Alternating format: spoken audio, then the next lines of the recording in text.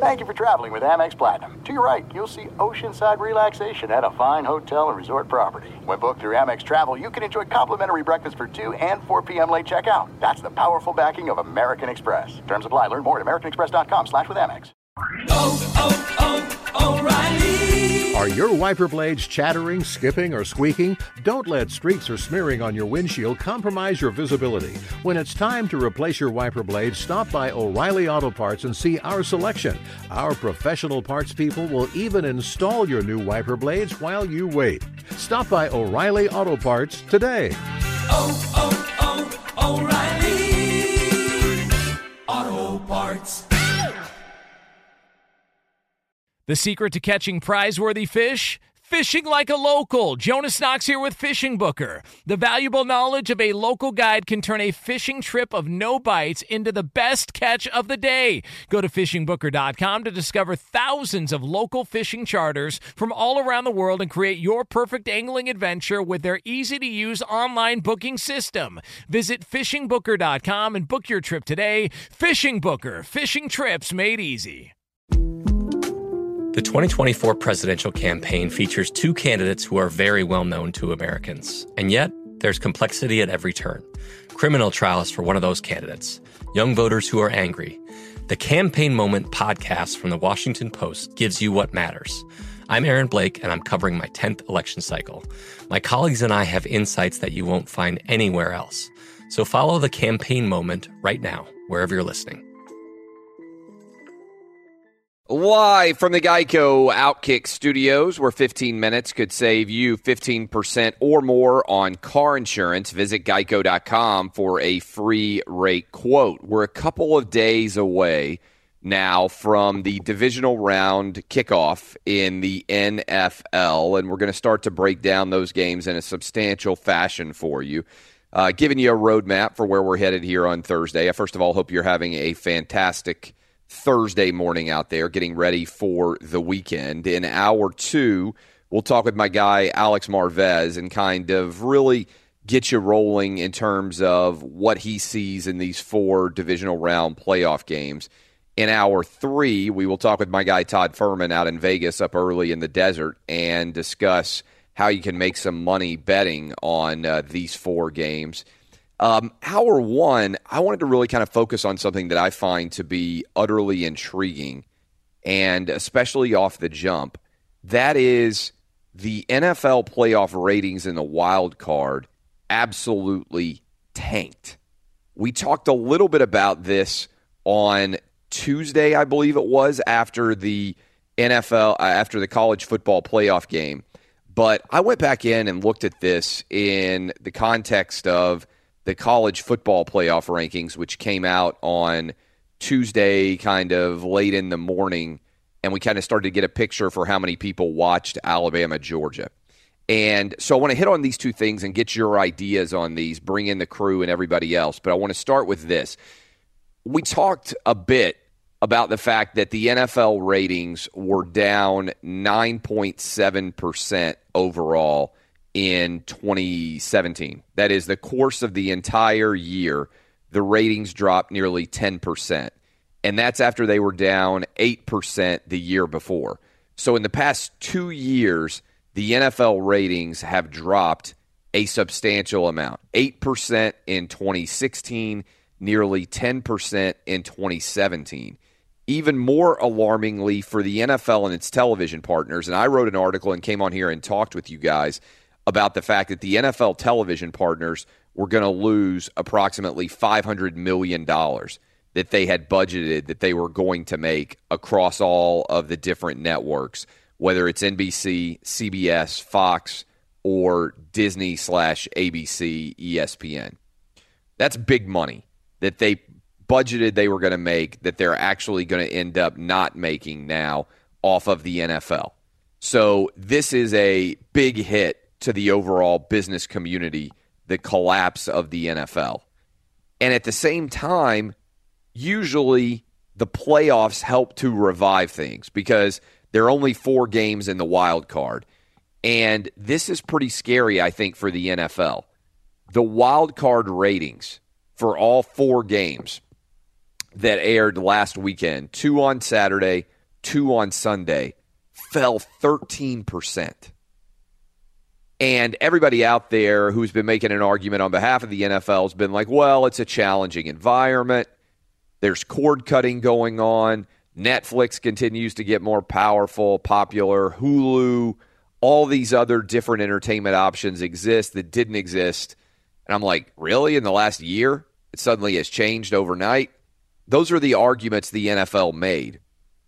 But then something interesting happened. On Monday night, we had Alabama playing Georgia. And a lot of you out there were bitter and you were angry and you hopped on social media for a week leading up to this game after Georgia beat Oklahoma and after Alabama beat Clemson. And you said, I'm not going to watch. I'm not going to watch 2 SEC teams play. This is a rigged job. I'm going to sit out. The ratings are going to be awful.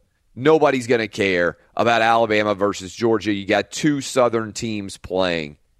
And by the way, you had 4 regional teams playing in the playoff to begin with because Oklahoma, effectively a Southern team, really. I mean, Oklahoma and Texas, and I think Oklahoma and Texas and Clemson and Florida State are effectively shadow SEC teams. What I mean by that is their programs are every bit the equivalent of the big SEC schools. They just happen to play in the Big 12, and they happen to play in the ACC. If you were being 100% consistent in terms of the cultural fit, Oklahoma and Texas and Clemson and Florida State would all be in the SEC because they care, their fans care about college football just like the SEC fans care about college football. So it would make total sense to have all those schools in the same conference. But it was effectively a Southern kind of playoff to begin with, even though we had 2 SEC teams win. And then something interesting happened. The ratings were up substantially on ESPN, cable, for the college football playoff games. And then they were up substantially for the college football title game. Georgia and Alabama ended up being the second most watched game in the history of cable. Most watched game in the history of cable was the first year of the college football playoff when Ohio State played Oregon. Second most watched game is Georgia against Alabama. So it got me thinking, wait a minute. When you look at these 2 contradictory data sets, if everybody out there is arguing, oh, the reason why the NFL ratings are down is because cord cutting is getting more difficult, because of Netflix, because of Hulu. Wait a minute. Why wouldn't that impact the college football playoff even more, considering that the college football playoff is on cable? So every year, fewer people have cable because they're cord cutting. In fact, ESPN is losing around 10,000 people a day in many months that are leaving cable never to return. Wouldn't ESPN be more impacted by cord cutting and Hulu and Netflix and people watching out of the house and all these things? Wouldn't that be more impactful in terms of the audience? Yet the college football playoff ratings were up pretty substantially. Nearly 10% more people watched Alabama-Georgia than watched Alabama-Clemson. And Alabama-Clemson, by the way, was a really good football game, right? I mean, it went down to the wire, and Clemson scored on the final play of the game effectively to win. And obviously Alabama-Georgia went to overtime. But why is college football up nearly 10% while the NFL playoffs are down nearly 13%? I think the answer that so many people have been refusing to acknowledge is that the NFL brand has been substantially tarnished by the decisions involved in the protest. And I don't know why I'm one of the few people who's willing to talk about this. It's like everybody else is coming up with other excuses for why the ratings are down. And I just think it's staring us right in the face. The NFL ratings, after surging for years, dropped 8% last year. And then they dropped almost 10% this year. And then college football, the playoff, is up substantially in ratings on ESPN. And the college football title game is up nearly 10%, while the NFL playoff ratings are down nearly 13%. What other reason can you come up with other than the protest as a reason why this is happening? Now, I don't know exactly what's going to happen in the divisional round of the playoffs. I don't know what the ratings are going to look like. You got the Titans traveling to New England. You got the Jags traveling to Pittsburgh. Saints going to the Vikings, and the Falcons going to the Eagles. Are those matchups going to do better than last year's divisional round?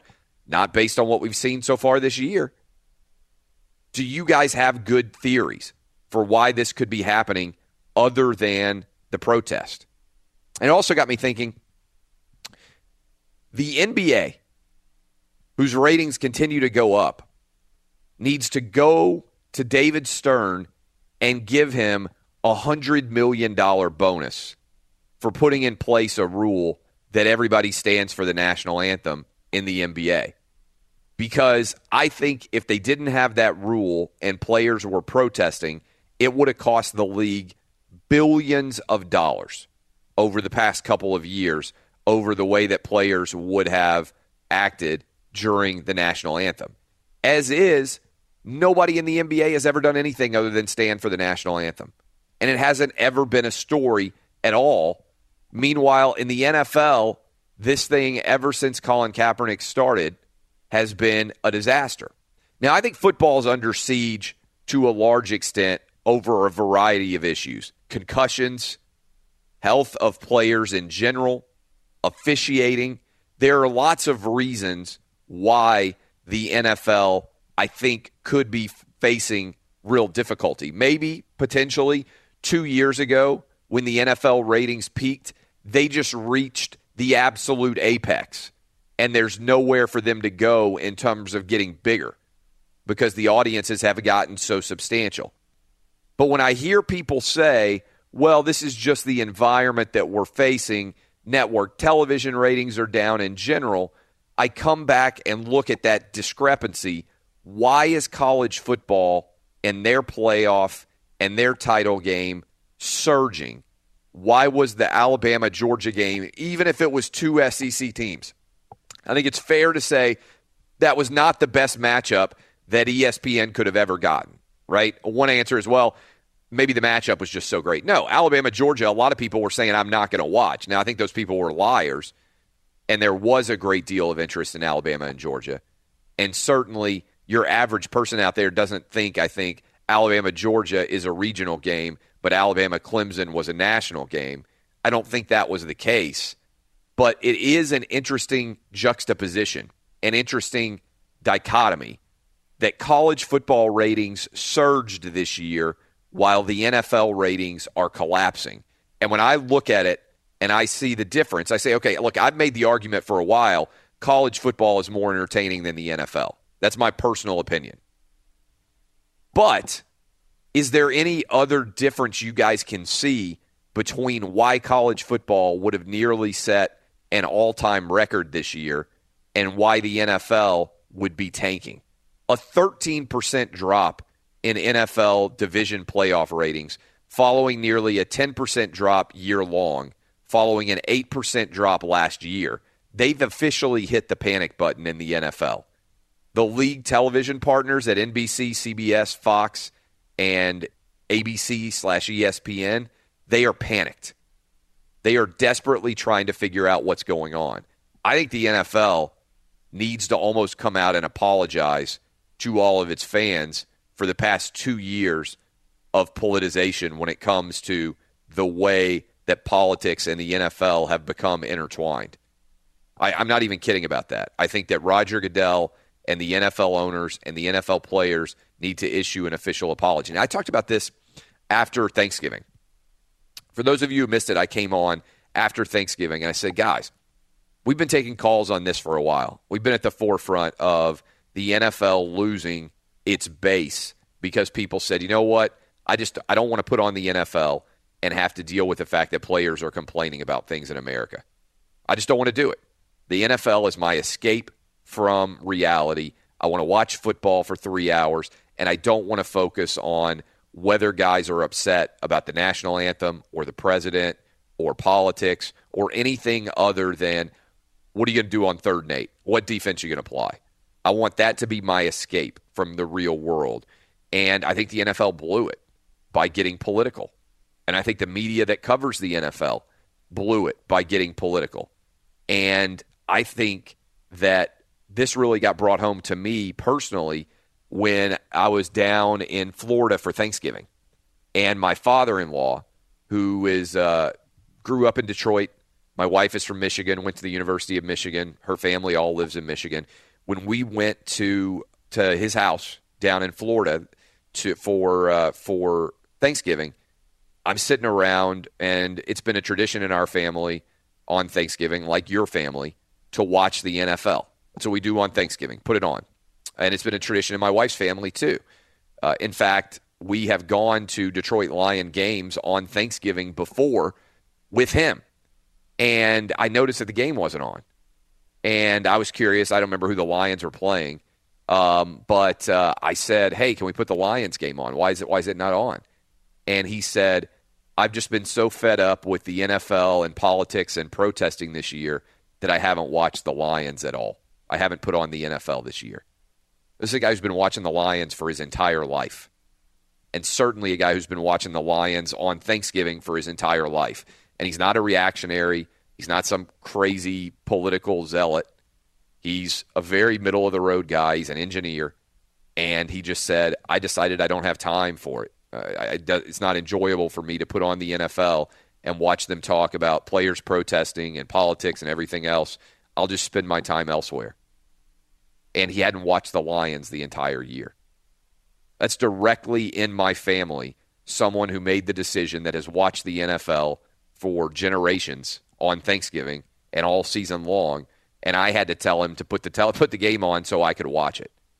I think that's becoming a really big issue for the NFL, and I don't know how the NFL resolves it, but when I see the NFL down 13% in its playoffs, the same time that college football is up 10%, it's not that people have too many options and are not interested in sports in the same way that they were before. It's that the NFL has lost a substantial portion of its viewership by alienating its fans. What can it do to bring them back? 877-996-6369. Maybe you have a better explanation for why college football would be up and why the NFL would be down substantially. I'll bring in the crew and ask them. We'll see if they have any good ideas. But I haven't heard anybody talking about this in a substantial way, and I just find it to be utterly fascinating the different direction that college football and the NFL have gone this year in their playoff. NFL is tanking, and college football is surging almost like never before. Take your calls, 877-996-6369. We'll bring in the crew, find out what they think. Do they have any rational explanations for how something like this could have happened? We'll get you ready for the divisional round of the playoff. Alex Marvez in Hour 2 and my guy Todd Furman in Hour 3. But your reaction to this question for Hour 1. I hope you guys are having a splendid Thursday. Thanks for spending your morning with us here. Outkick the Coverage on Fox Sports Radio. Car shopping can be confusing with terms like a dealer price, list price, and invoice. TrueCar shows you what other people paid for the car you want so you can recognize a good price. When you're ready to buy a new or used car, visit TrueCar to enjoy a more confident car buying experience. NFL wildcard weekend playoff games, all four of them combined, down over 13%. All four of them were down, period. So that means that it's not like one game tanked it or anything else. All four games were down. The college football playoff ratings were up 10%. Jason Martin is fielding calls here. I want to get your takes on why that might be happening, 877-996-6369. But I want to bring in the crew in L.A. while Jason Martin gets set up, and then I'll go to him and I'll talk to all of you as you call in as well. Guys, I'm assuming that you're like me and you watched all four NFL playoff games at least at some point in time. I certainly did. And obviously we were at the college football playoff game in person, Jason Martin and myself down in Atlanta. So it's not like we were part of this group that chose to watch some games and not watch others. But I'm curious out there, for those of you calling in, whether some of you made a conscious decision not to watch the NFL and to watch college football instead. But guys, can you think of any other rational hypothesis other than fans being turned off by the politicization of the NFL for why college football would be up substantially, up double digits, and the NFL would be down double digits in its playoff? Trump supports the college football playoff. He was there, and he hates the NFL. I mean, is there any, in all honesty, is there any other rational basis? I mean, I'm curious if there's anybody else who can come up with an argument. Again, it would be different, I think, if Alabama-Georgia had been like the best possible matchup. For instance, if you talk to the people at ESPN and you said, you get to pick the two teams that are going to play for the national championship this year in order to maximize ratings, who would you pick? They would say Alabama-Ohio State. Alabama-Ohio State would be the best possible game that college football could have on this year to maximize ratings. Nick Saban against Urban Meyer, Big Ten against SEC. That's the game that would bring in the most casual viewers. There are probably others we could put together that would do insanely well. Notre Dame against anybody, in theory, if it were close, could do pretty well too. But the best possible game would be Ohio State against Alabama. So if we'd gotten Ohio State against Alabama, I could be like, well, it's because college football got the best possible matchup. But an all SEC championship game between Alabama and Georgia is not the best possible matchup. In fact, all week long, a lot of you out there, you knuckleheads, were saying, oh, I'm the Big Ten fan, I'm not going to watch Alabama versus Georgia. Or, oh, I am a Big 12 fan or a Pac-12 fan. I'm upset. I'm an ACC fan. I'm upset over the SEC having two teams in the title game.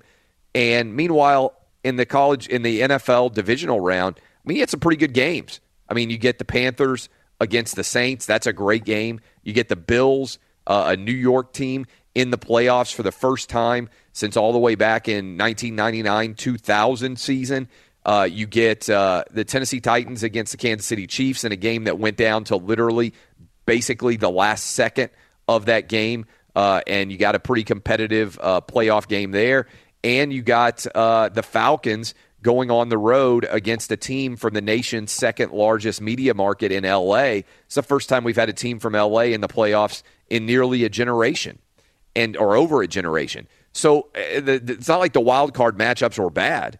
Atlanta against L.A. should be a pretty damn good game because you got one of the biggest media markets in the country in Atlanta going up against the second biggest media market in the country. What about you, Danny G? Any theory, any hypothesis? No, I do agree with some of what Coop just said, and then I think you made a good point when you said they reached an all-time high a couple of seasons ago. The NFL did.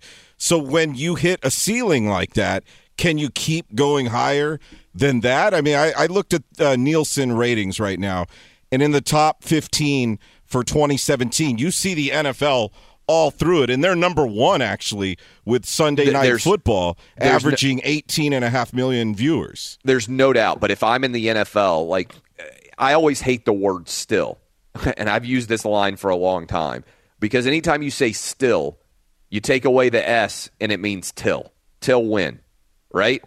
If you're down 8%, just think about it from a business perspective.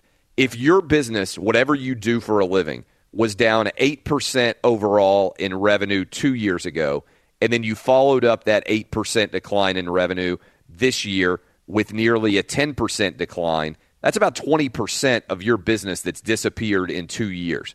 Just about every American business out there, every global business, if in 2 years you had lost 20% of your business, there would be an all-hands-on-deck meeting, and a lot of these companies would go out of business. Because a lot of businesses are not built right now to be able to withstand suddenly a 20% drop in 2 years. This is like hit the panic button status for the NFL to try to figure out what's going on.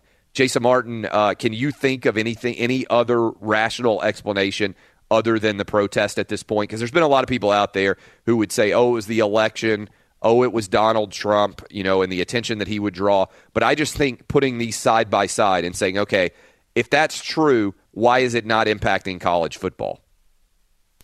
Well, I will say I don't necessarily disagree with anything that you've said. I will suggest that one sport seems to be a whole lot more fun to watch than the other one does. So that would at least maybe indicate it a little bit, but not to the extent that it's indicated now. I absolutely do think Justin made a good point when he said, and I was thinking the same thing, if you're somebody that was a Trump supporter that feels like you were alienated by the NFL, whether legitimately or not, I'm not trying to cast aspersions one way or the other, but if you feel that way and then you find out that Trump is going to attend the national championship game, that, to me, is the kind of thing that would bring you to one when it would certainly take you away from the other. You know that you weren't going to see Trump at any of the playoff games over the weekend, but he was going to be at the national championship game on Monday night.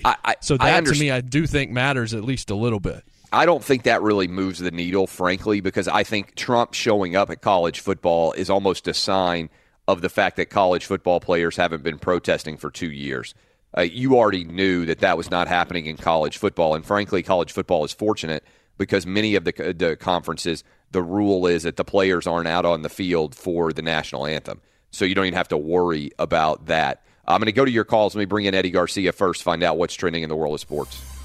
All right, Clay, let's start in the NBA, where we had a surprising outcome as the Clippers go on the road and beat the Warriors 125-106 in the win for L.A. Lou Williams had a career-high 50 points. He's the fourth Clippers player ever to score 50 or more in a game. In the loss for Golden State, Kevin Durant had 40 points and became the fifth player under the age of 30 to score 20,000 points in his NBA career. He joins LeBron James, Kobe Bryant, Michael Jordan, and Wilt Chamberlain. College basketball, top-ranked Villanova had no trouble beating 10th-ranked Xavier 89-65. Double overtime for Texas to knock off 16th-ranked TCU 99-98, and Louisville went on the road and beat 23rd-ranked Florida State 73-69. This report is brought to you by TrueCar. Online car shopping can be confusing, but not anymore with True Price from TrueCar. Now you know the exact price you'll pay for your next car, so visit TrueCar and enjoy a more confident car buying experience. And Clay, from the NFL, the Fritz Pollard Alliance, who according to their website promote diversity and equality of job opportunities in coaching, front office, and scouting staffs of NFL teams, is calling on the league to investigate whether the Oakland Raiders violated the Rooney Rule when they hired John Gruden. The Alliance issued a statement expressing concern that Raiders owner Mark Davis came to an agreement with Gruden before the team interviewed any minority candidates. Isn't it more insulting to get interviewed for a job you have no chance to get because they already know who they're going to hire than to have a sham interview? I can't believe that some of this stuff that I hear. Like, so you're upset that the Raiders know they want to hire John Gruden and you didn't give a sham interview to a minority candidate before you hired John Gruden? I don't even understand why you would be upset here. Like, sometimes teams just know exactly who they're going to hire. The Raiders want to hire John Gruden. If they know that they want to hire John Gruden, are there any Raiders fans out there that are like, oh, we should have interviewed a minority candidate first? I mean, legitimately, if you know 100% who your guy is and you're going to pay him $10 million a year and you've been working for a couple of years potentially to try to persuade John Gruden to come back to the Raiders, is there any Raiders fan on earth right now who's upset that they didn't bring in a minority candidate and fake interview him? I agree with the process of doing rigorous background interviews if you don't know who you're going to hire. But the Raiders screw up a lot of stuff. But if you know 100%, Danny G, are you upset over this? Like, wouldn't you be more upset if you're a minority candidate and you know that they want John Gruden and they bring you in for a sham interview? I think that's worse than just hiring John Gruden and paying whatever fine that they might be owed. And I can't believe that's a major story. Well, look, the Raiders have a lot of problems right now, Clay, but diversity is not one of them. They have a black GM, right? Yeah. The irony, as Ben pointed out a few hours ago, would be that the fine would be slapped at, Reggie McKenzie, who's African-American. The Raiders, they broke all barriers through the years. They had the first black head coach. They drafted the first black quarterback. They hired the first Latino head coach and won the first Super Bowl with a Latino quarterback in Jim Plunkett. And they hired the first female CEO in Amy Trask. So that rule was put in place so other teams could be like them. Yeah, I just think, I'm not big on sham interviews to try to fulfill, both. I'd rather pay the fine personally, but it's crazy to me that this is a story. Like, I pull up every morning, like, the top websites and check and see when it's like the lead story on ESPN. And I asked you guys, I'm like, what was your lead story? And you're like, oh, we talked about John Gruden and the Rooney Rule. I'm like, what? Like, of all the times to be upset about the Rooney Rule, the Raiders knew they wanted John Gruden, and they went and got him. Like, if suddenly, in all honesty, let's say that the Denver Broncos suddenly find out that Bill Belichick is available to be the next head coach of the Denver Broncos, and he wants to go to Denver. Well, guess what? They should fire Vance Joseph. And then if they didn't interview a minority candidate before they talked to Bill Belichick, would the Rooney Rule have been violated, or would everybody be like, yeah, no crap, they didn't interview anybody else. They went and hired Bill Belichick because they could get Bill Belichick. They didn't wait and say, oh, we got to fulfill the Rooney Rule. It's a stupid You know story. what pisses me off about that alliance? They're wasting their time on this. What they should be spending their time on is why isn't Tom Flores in the Hall of Fame? He's not. Why is there an alliance? Why does that group a good question exist? too. I mean, what do? They sit around all day and just make sure that sham interviews take place. Anyway, let me get to my calls here and figure out what you guys think about all this and more. Let's go to Richard in Jacksonville. What's up, Richard? What's up, Clay? Good morning. I wanted to concur with your basic theory and let you know a quick story. I did marketing, and I had to go to a lot of sports bars in Jacksonville where I live. And I took over a territory that moved out of Duval County and took up Clay and Bradford as well. And as I got into those counties and those sports bars, this is in October of 2016, they had lists of the teams they wouldn't play from the NFL, the games on Sundays, based on who had been kneeling. Oh, wow, so in the sports bars. Yeah, so in other words, the further west out of Jacksonville I went, the more to the center of the state, the more you could tell that the ire and the anger was up. And, I mean, they weren't even saying they were boycotting the NFL. They had, a list of 10 teams you couldn't see Sunday because players on those particular teams had been kneeling. So that's fascinating. Clearly, you were right. I mean, it was a really alarming firsthand experience, and it literally happened in the counties where Trump won the election, and those type. You get it. You know who's there and the whole thing. So, but I need to ask you a question. How does viewing habits factor in these days? Like, for example, couldn't you say that the Big Bang Theory, their ratings are down as well, meaning because people are watching from non-traditional formats these days? I think that's why I appreciate the call, and I think that's an alarming story for the NFL about the way that those sports bars are responding. I think honestly that's why the stories of the college football playoff being up and the NFL playoff being down, because to me the best games should be the most recession-proof of the ratings, right? So the Super Bowl, which is the biggest game, should be the event that is the most recession-proof, most ratings-proof of the decline, because people want to go to the big events still. And that's why the ratings so struck me that college football was up and the NFL was down, and the college football was up double digits and the NFL was down double digits. We've had several years where the college football playoff goes head-to-head with the NFL, and we've never seen this before. Marty in Washington State. What's up, Marty? I have to agree, and you're the only guy that's talking about it the way you are. I love football. Loved it all my life. I had this, Sunday ticket for 15 years. I'm not watching NFL, but this was the last football game of the year, the college playoff final, and it was awesome. And that was it. And I won't watch them. So your example. You're watching college football, but you've chosen not to watch the NFL. Yes, and I'm a military retired. I work for the military, I work for the government right now. I've been doing this 37 years. When my buddies came back with the flag on their coffin, I don't care. These guys on ESPN, and I got to listen to ESPN radio and watch it on TV. I listen to Cowherd, Mike and Mike, or now Mike and Wingo, whatever. And I'm up here in the middle of the night listening to you, or almost in the morning. But the point is, it's disrespectful. They need to knock it off. I want to watch football. I don't want to deal with politics. I won't even get into politics. They'll have our opinions. That's fine. But I think it's disrespectful when they say, well, we're not disrespecting the military. Yeah, they are. They're disrespecting me and my dead friends. And when they say they're not disrespecting the flag means so much to us. It's ingrained in our hearts. You defend the flag. You defend the people that live under that flag. That's what we do. That's what we did. And I've had too many of my, I don't want to go into all that. But anyway, I agree with you 100%. I watch college. I always have.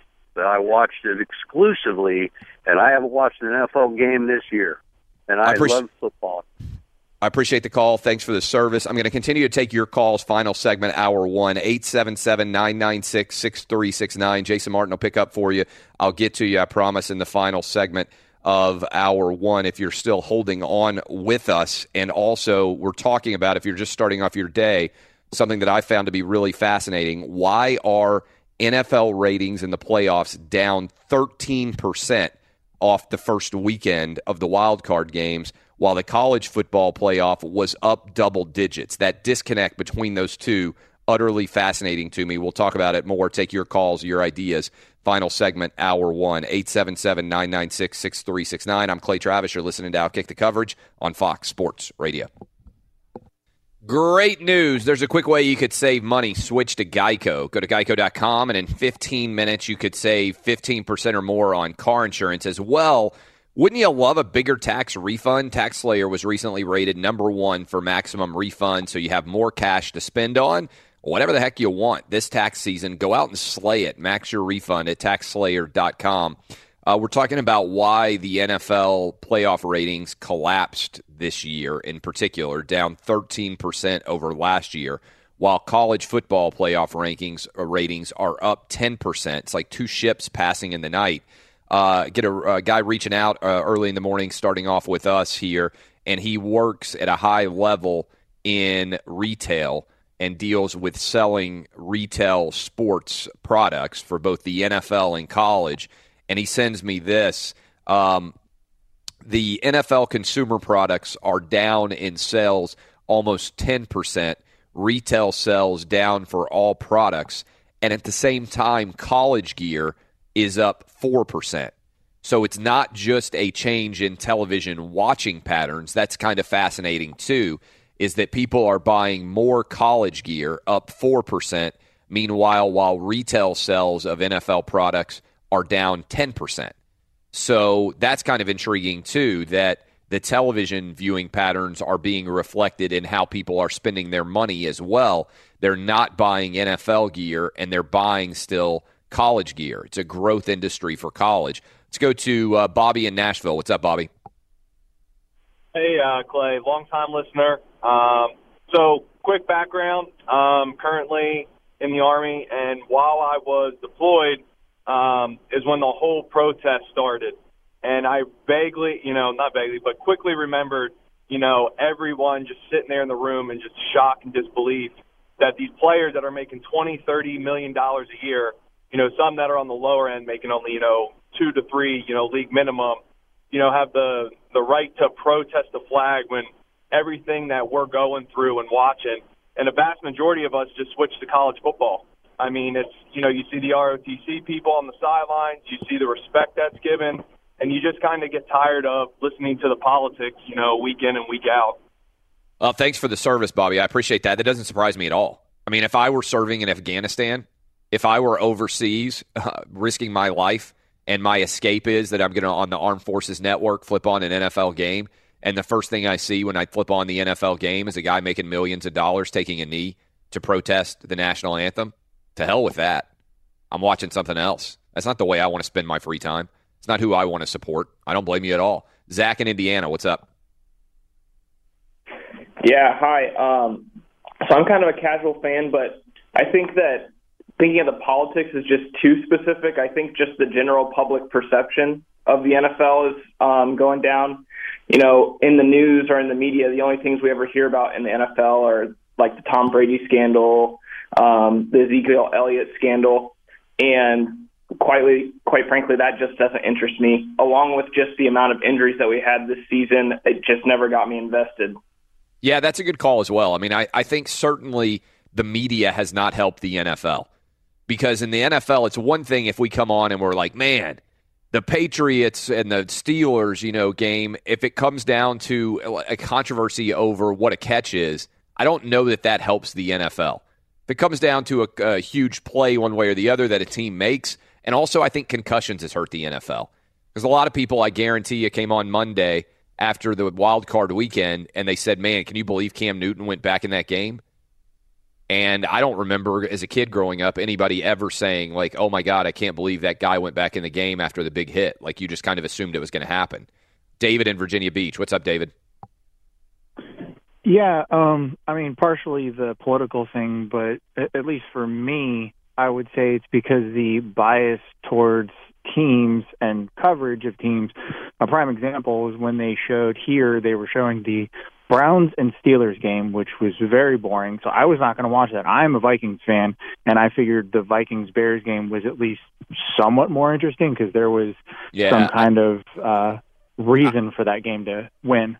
Yeah, thanks for the call, David. I think one thing the NFL needs to do is reassess its regional television viewing footprint, and I've been on this for a long time. I think NFL fans, much like college football fans, should be able to pick whichever game they want to watch, not whichever game gets assigned to them. T in San Jose, what's up, T? Can you be quick? Hey, boss, I just wanted to call in and say that I agree 100% with the protest. I'm not in the armed services, but I have family members. I believe that it's a disgrace that they choose to kneel during the national anthem, but I also think that it's the level of play that's going on in the NFL. Like, in all reality, I did watch all the playoff games. I'm a 49er faithful, and the only game that was actually worth watching was the Panthers-Saints game. Other than that, I knew Alex Smith was going to tank, and I knew the Rams weren't going to make it. It was just too predictable for me, I guess. College football is a little more exciting and a little less unpredictable. No, that's good stuff from T in Miami. Continue to load up the lines. We'll take your calls in the final segment, or second segment of Hour 2. We'll go to Alex Marvez. We'll start to break down some of these divisional playoff games. We'll see whether or not people are going to show up and actually watch those. And we'll see what Alex Marvez thinks. He's a college football fan. Does he see the difference? Next, Outkick the Coverage, Fox Sports Radio. Live from the Geico Outkick Studios, where 15 minutes could save you 15% or more on car insurance. Visit geico.com for a free rate quote.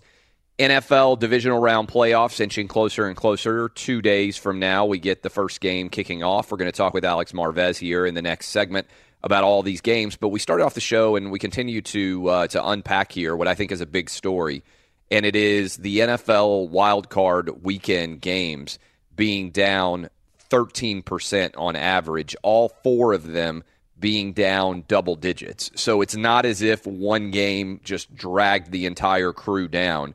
All four of the wild card game ratings were down double digits. And we have the college football playoff, which happened on New Year's Day as well as on this past Monday. We were obviously down in Atlanta for that game, and the ratings for that game surged 10% over last year. So the question that I'm asking is, it's one thing if people just want to say, oh, the reason why the NFL ratings are down is because television viewing habits have changed. It's because television in general is under siege because people have a lot more options. They're watching on demand. They're watching Netflix. They're watching Hulu. They're watching television in different ways. They're watching on their phones, all these different explanations. But my question is pretty straightforward. It's okay if those same situations occur for both college and the NFL, why would college be up double digits and the NFL be down double digits, particularly when the college games are on cable? So in theory, it's harder to watch games on cable than it is basic network television.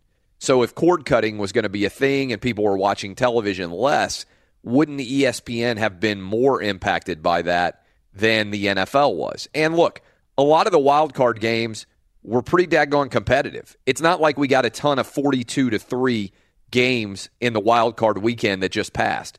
Titans-Chiefs went down to the wire. Panthers-Saints down to the wire. Certainly it wasn't a great game, but Bills-Jags went down to the absolute wire. And even the Rams and the Falcons game was pretty entertaining down the stretch. It wasn't like it was a blowout game. It was very competitive as well. So you got four pretty competitive games in the NFL wildcard. It may be a little bit more understandable. And you had, again, a lot of big markets. Atlanta against L.A. That's a pretty good game. two big-time quarterbacks in Cam Newton and in Drew Brees going head-to-head. You got Bills in the playoffs for the first time in 20 years, basically. There's a lot of pretty good, sexy storylines. Lots of teams that hadn't been in the playoffs for a while that would have produced a lot of interest in those markets in Jacksonville and in Nashville. So I don't buy into the fact that everything else is working flawlessly for the NFL and somehow this is just a larger scale issues they're facing. And what I have been saying, I'm one of the few people who's been on this, guys, because everybody else out there in television has been making excuses. They've been saying, oh, well, it was the election.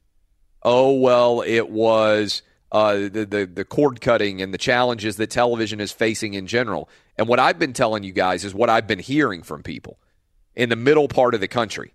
Not people in New York and L.A. so much, but the middle part of the country, the base, the backbone of football fandom, the middle part of the country.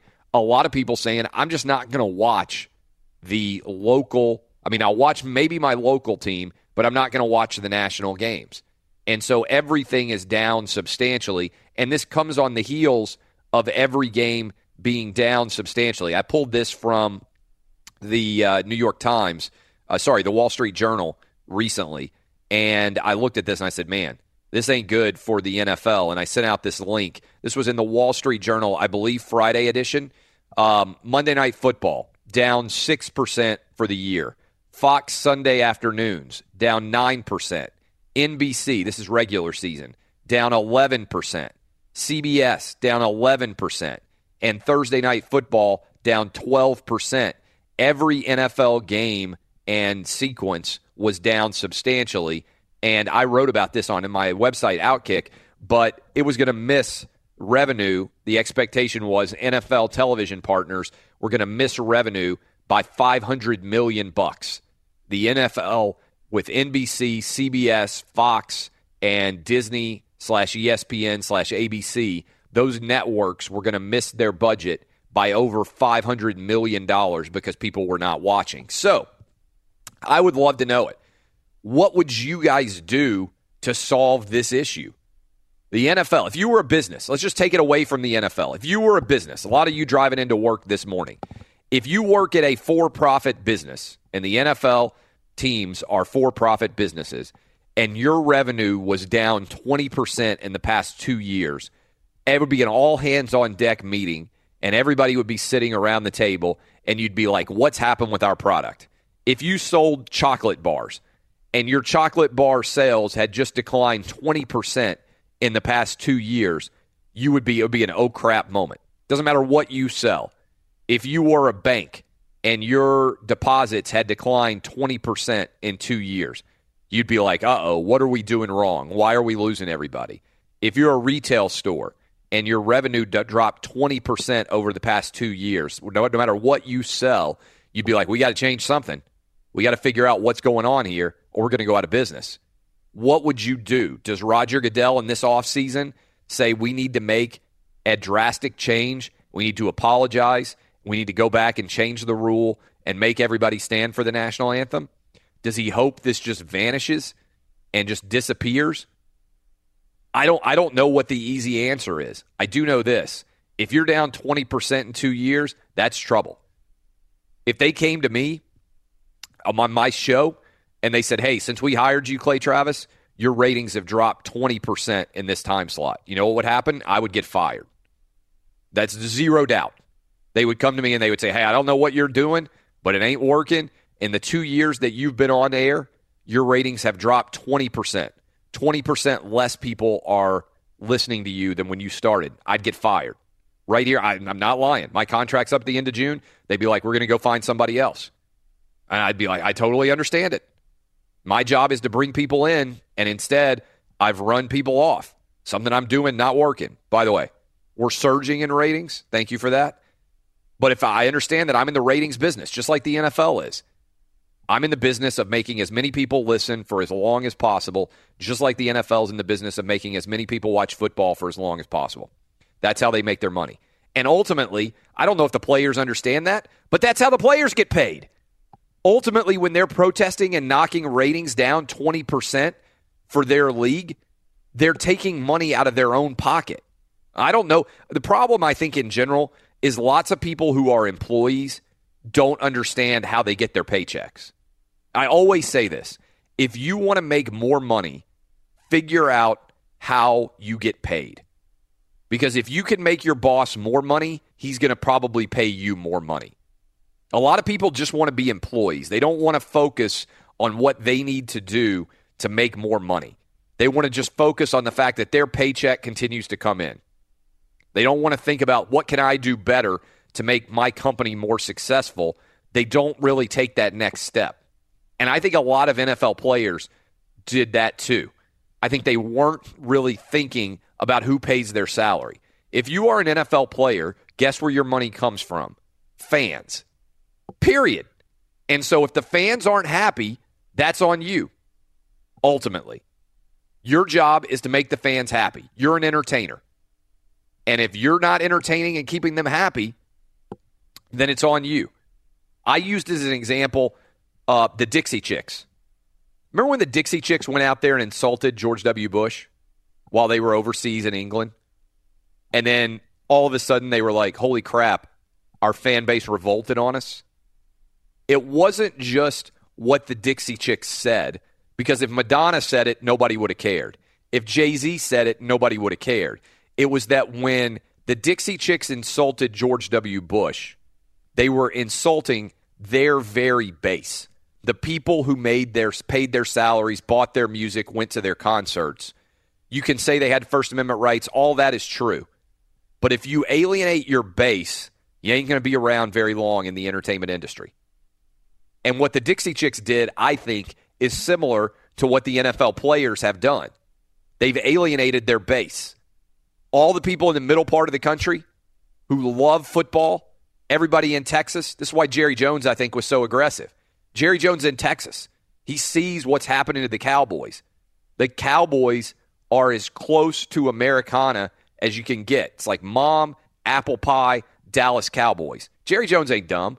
He didn't become a multi-billionaire because he's bad at figuring out what people want. He looked around and he said, my God, this protest is alienating a huge portion of the Dallas Cowboy fan base. My mom just texted me. Said your uncle refuses to watch the NFL other than the local team. And I think that's what a lot of people have done. You like your local team enough that you'll watch them, but you're not going to watch Monday Night Football.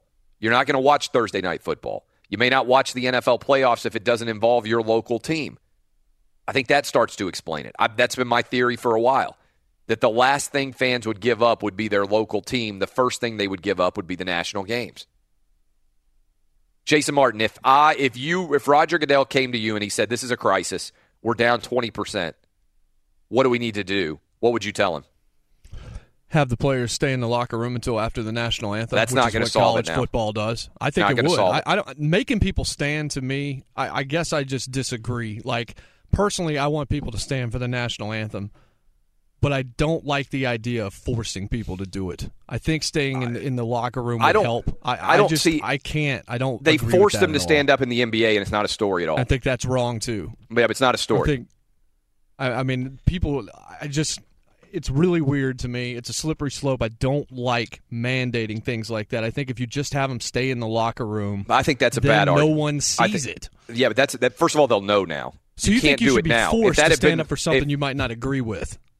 People do that all the time, Jason Martin. You have to wear a uniform that doesn't have, like, the cleats that you might want. Clay. Yeah, it's totally the same thing. I just don't agree with you. I am totally patriotic and believe that you should stand for the national anthem. I also believe that we're in a country that actually believes in the idea that if you don't necessarily want to stand for the national anthem, you shouldn't necessarily have to, personally.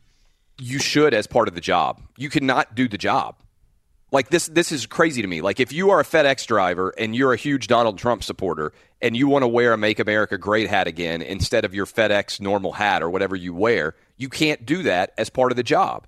If you are a McDonald's cashier and you're selling Big Macs all day, you can't wear a Hillary Clinton button on your McDonald's uniform. Do you know why? Because when you agree to be an employee, you give up some of your rights. They pay you to give up things that otherwise yeah, but they're you not might paying be you able to stand do. for the national anthem at FedEx. They're not paying you to stand for the national anthem at Walmart. That's not part of your gig. It when could you signed be. a contract with part of your contract and said, by the way, you also have to stand for the national could anthem be. or you can't play in the NFL. I think that's insane, though. Why? I just think it's insane. If it's just bad keep them for in the business- locker room. I don't care. Like, if I want to believe that everybody would stand for the national anthem, if it's but the bad fact of for the your matter is business- there are college players that would not stand for the national anthem if they were forced to be out there at the time then they and don't were have, given then half they a don't chance. have to play. Like, I don't understand how this is remotely controversial. Every single person who sells their labor is giving up some of their freedom in exchange for money.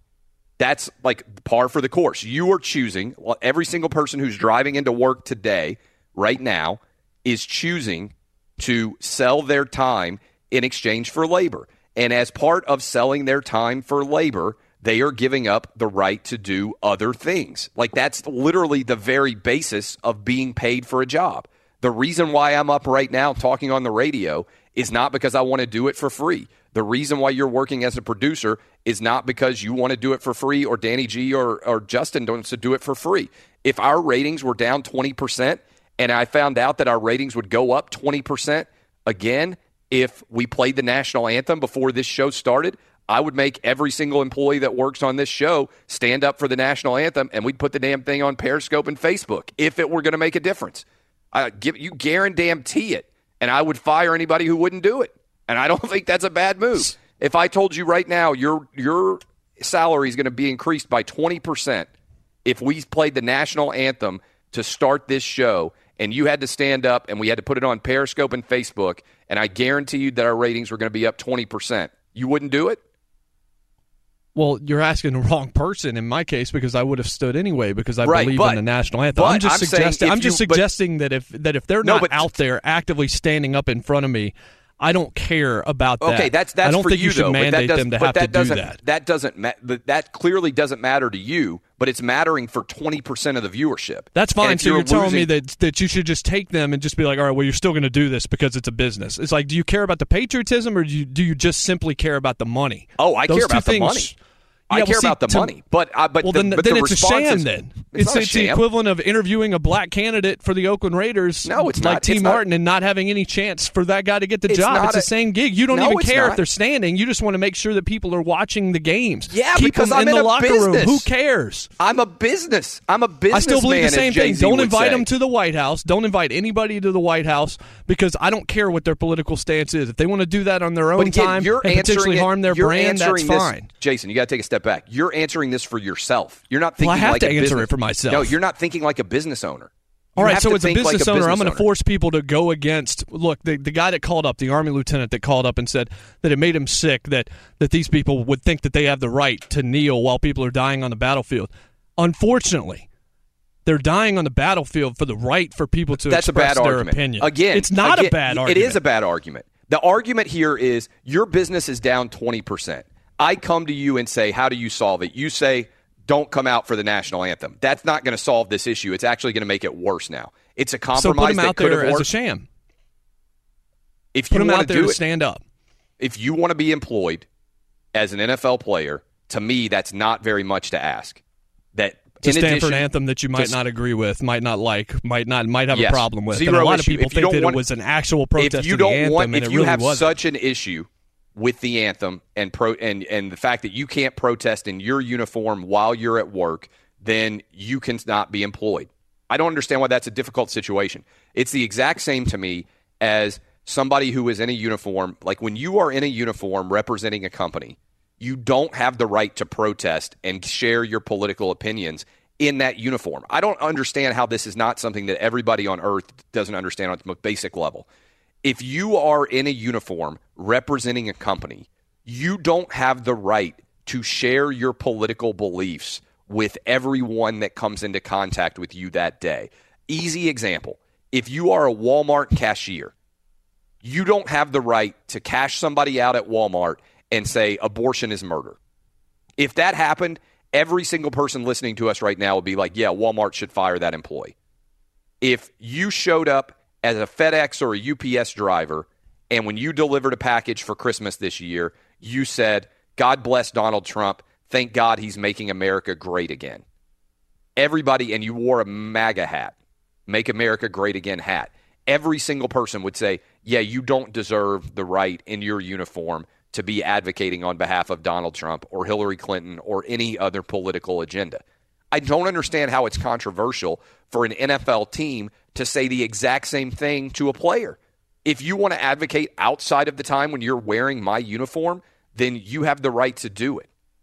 Like, on my show... But wait a second. No, stop. On my show, if Danny G came on and he was like, hey, today I want to talk about how much I love anime, I'd be like, we're probably not going to do that. And if when I went to Danny G and I was like, hey, what do you think about the Raiders and the decision to hire John Gruden? He was like, oh, I like the decision to hire John Gruden, but let me talk to you about this new anime film that I watched and how much I love it. And if he consistently did it, I'd be like, this dude can't be on the show because he's not fulfilling the obligations of the job in a good way. Like, if you are showing up and advocating politically for any cause when you are in a uniform, then that is hurting my business, then I'm going to fire you. And I don't understand how that's remotely controversial. And if you take it outside of sports, I don't think there's a single person listening to us right now who would say, yeah, when I go to McDonald's and I order a Big Mac, I want to hear somebody who's taking my Big Mac order tell me what they think about campaign finance reform and why they need to be supporting my candidate, or the fact that they believe that Bernie Sanders is right when he says that the corporations are getting, like, you don't want to, you just like, dude, I just want a Big Mac. Like, I don't want to hear from you why you think that the American global capitalistic system is broken and the rich people are getting too rich and the poor people are getting too poor. Like, I don't care. I just want a Big Mac. And by the way, my fries too. I don't want any politics from you when I'm ordering something at McDonald's. And I think it's simply true as well that when people watch football, they're like, I want to watch football. I don't want any politics at all. This is my escape from real life. And if you are doing that and you are hurting my brand, then I'm going to fire you. And I don't understand how that's even remotely controversial. I think that's the very basis of American capitalism. Like, you serve the customer. And if the customer's not happy, then I'm going to find somebody who can make the customer happy. Like, I don't understand. Like, so you say, oh, it's a sham if somebody stands up. I don't really care about what their motivation is or whether they agree with it. I care that they are there standing and that they're not hurting my business. So you can have a political opinion and say that they need to stand up, but they don't have the right to then have the political opinion on their own side. Yes, because my political... I'm just suggesting that you leave them in the locker room so that we don't ever see their opinion one way or the other, and they're not forced to take a stand. I don't believe standing time. Up for the national anthem is a strong political opinion, and moreover, I don't think that it's the kneeling shouldn't be. No, it's not true at all.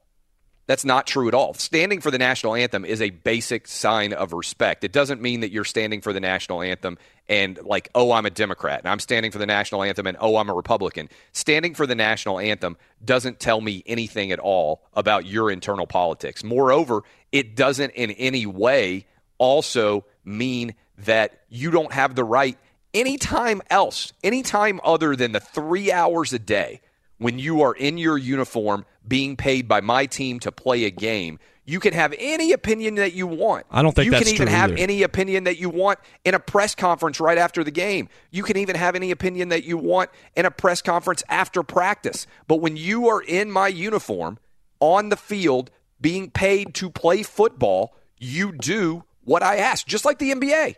Like, the NBA is so smart. They should go give $100 million extra to David Stern. And they should say, God bless you, David Stern. You were a genius. We dodged completely all of this disaster. Because if the NBA was kneeling, if guys were kneeling in the NBA right now, it would cost the NBA, it would have cost the NBA and the television partners billions of dollars over the past couple of years. It would kill the NBA if they were kneeling during the national anthem. And David Stern was smart enough to know this. He put in place a rule that everybody had to stand for the national anthem. You know what hasn't happened? Nobody's even out there saying, hey, how come the NBA makes its players stand for the national anthem? How come the NBA has to do this? How come the NBA players have to fake patriotism? How come they have to sham patriotism? Nobody's even asking, because it's a basic rule that was already in place and nobody in the NBA has stood up to it. And in the NFL, they didn't have the rule, and as a result, their business is tanking. down 20% in the past 2 years. That is push the panic button. We are in serious trouble. That ain't good. That is problematic. And how do you fix it? I don't know. We'll talk to Alex Marvez about that. We'll talk about the divisional rounds of playoffs. We'll keep rolling. I'm Clay Travis. God bless America. This is Outkick the Coverage on Fox Sports Radio. Everybody's got a to-do list. Drop off the dry cleaning, pick up some milk. Here's an idea. Let's save hundreds of dollars on car insurance. And the good thing is you don't have to drop off or pick up anything. All you have to do is go to geico.com, and in 15 minutes you could be saving 15% or more on car insurance. Extra money in your pocket just may be the most rewarding to-do you do today. Up next, it's Alex Marvez. But first, let's find out what's shaking in the world of sports. All right, Clay, let's start with the game of the night in the NBA where the Clippers go on the road and surprise the Warriors 125-106. Lou Williams, a career-high 50 points in the win for LA. He's the fourth Clippers player ever to score 50 or more in a game. Kevin Durant had 40 points for Golden State in the loss and became the fifth player under the age of 30 to score 20,000 points in his NBA career, joining LeBron James, Kobe Bryant, Michael Jordan, and Wilt Chamberlain. College basketball, top-ranked Villanova had no trouble beating 10th-ranked Xavier 89-65. Texas got by 16th-ranked TCU 99-98 in double overtime, and Louisville snapped Florida State's 28-game home court winning streak by beating the 23rd-ranked Seminoles 73-69. This report brought to you by TrueCar. Online car shopping can be confusing, but not anymore with True Price from TrueCar. Now you know the exact price you'll pay for your next car, so visit TrueCar and enjoy a more confident car buying experience. Clay, a couple of notes from NFL coaching news. Pat Shurmur, Minnesota Vikings offensive coordinator, reportedly now the leading candidate to be the Arizona Cardinals' next head coach, and Baylor head coach Matt Rule reportedly interviewed for the Indianapolis Colts head coaching vacancy. Good deal. We're coming to you live from the Geico Outkick Studios, where it's easy to save 15% or more on car insurance with Geico. Go to geico.com or call 800-947-AUTO. The only hard part, figuring out which way is easier. Alex Marvez, is the panic button time to be popped here down now that the NFL wildcard ratings were down 13%, even though college football was up 10%? I find that juxtaposition really fascinating. Would that scare you if you're the NFL? Yeah, I think it should. I mean, clearly, because advertisers at some point are going to say, what are we paying for? Should we shift our advertising dollars elsewhere to a hotter product? Now, as you know, the decay of network television is part of this as well. But no, and listen, the matchups weren't that great in NFL games. There are some things that are inherently wrong with the NFL right now.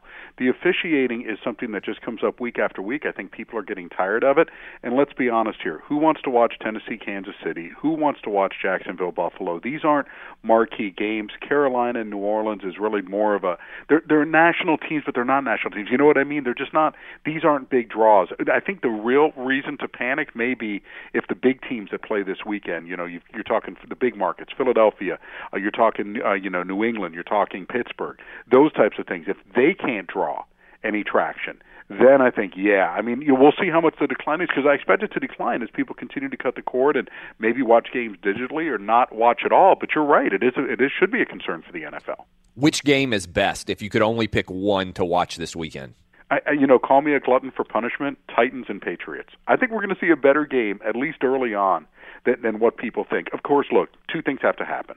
Number one, the Titans have to come up with a plan to cover the tight end, something that didn't happen until Travis Kelce good luck got with knocked that. out with a concussion. Yeah, I know. It's crazy. Look, Tom Brady, 6-2 career record against Dick LeBeau. They've always found ways to attack his defense and be successful at it. And of course, too, if the Patriots take away that one thing, as we always talk about, and of course it's going to be Derrick Henry that they try to take away, can Marcus Mariota make a few plays in the passing game? But this is a healthy Tennessee team, and it's just a nasty brand of football.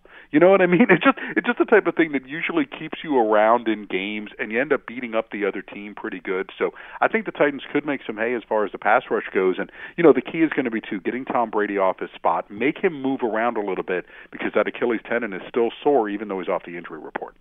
But the Falcons-Eagles, are you buying into the idea that the Atlanta has now moved to a 3-point road favorite? Are you buying into the idea that the Falcons are going to go on the road and knock off the Eagles? No, I'm not, actually. And I think it's, it sounds too good to be true, right? Falcons on the road being the favorites. I think the Eagles play the disrespect card pretty well. I think Nick Foles will be better than what it is that we've been seeing. They've had a lot of time to try to, prepare for this, put in plays that Nick Foles runs well. I don't think they exposed any of that against the Dallas Cowboys, and I think they even took the pedal off the metal a little bit when it came to the Oakland Raiders. So I expect a better team. I expect, the interesting thing, too, is how are the weather conditions going to affect this one?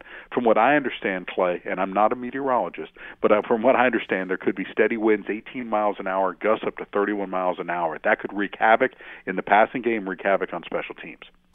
Other games on Sunday, Jags, Steelers, Saints, Vikings. What jumps out to you about these two games? Jags, Steelers, well, Blake Bortles, is this the end? The Jags have a decision to make this offseason. $19 million salary for Blake Bortles in 2018. I get it. He's not really worth $19 million, but that being said, do you have another option? Can you get a veteran quarterback? Can you swing that deal? I don't think you're going in the draft because this is a team that's ready to win now. So this is a huge game for Blake Bortles. I just think that second time around, the Steelers aren't going to get caught there. As for New Orleans and Minnesota, listen, the Saints have a great offense, obviously number 2 in the NFL during the regular season in yards, but this Vikings defense is special, and I don't expect Case Keenum to turn back into a pumpkin. I think the Vikings win and then take it on the road to Philly. Interesting question here. Marcus Mariota obviously gets the road playoff win against the Kansas City Chiefs.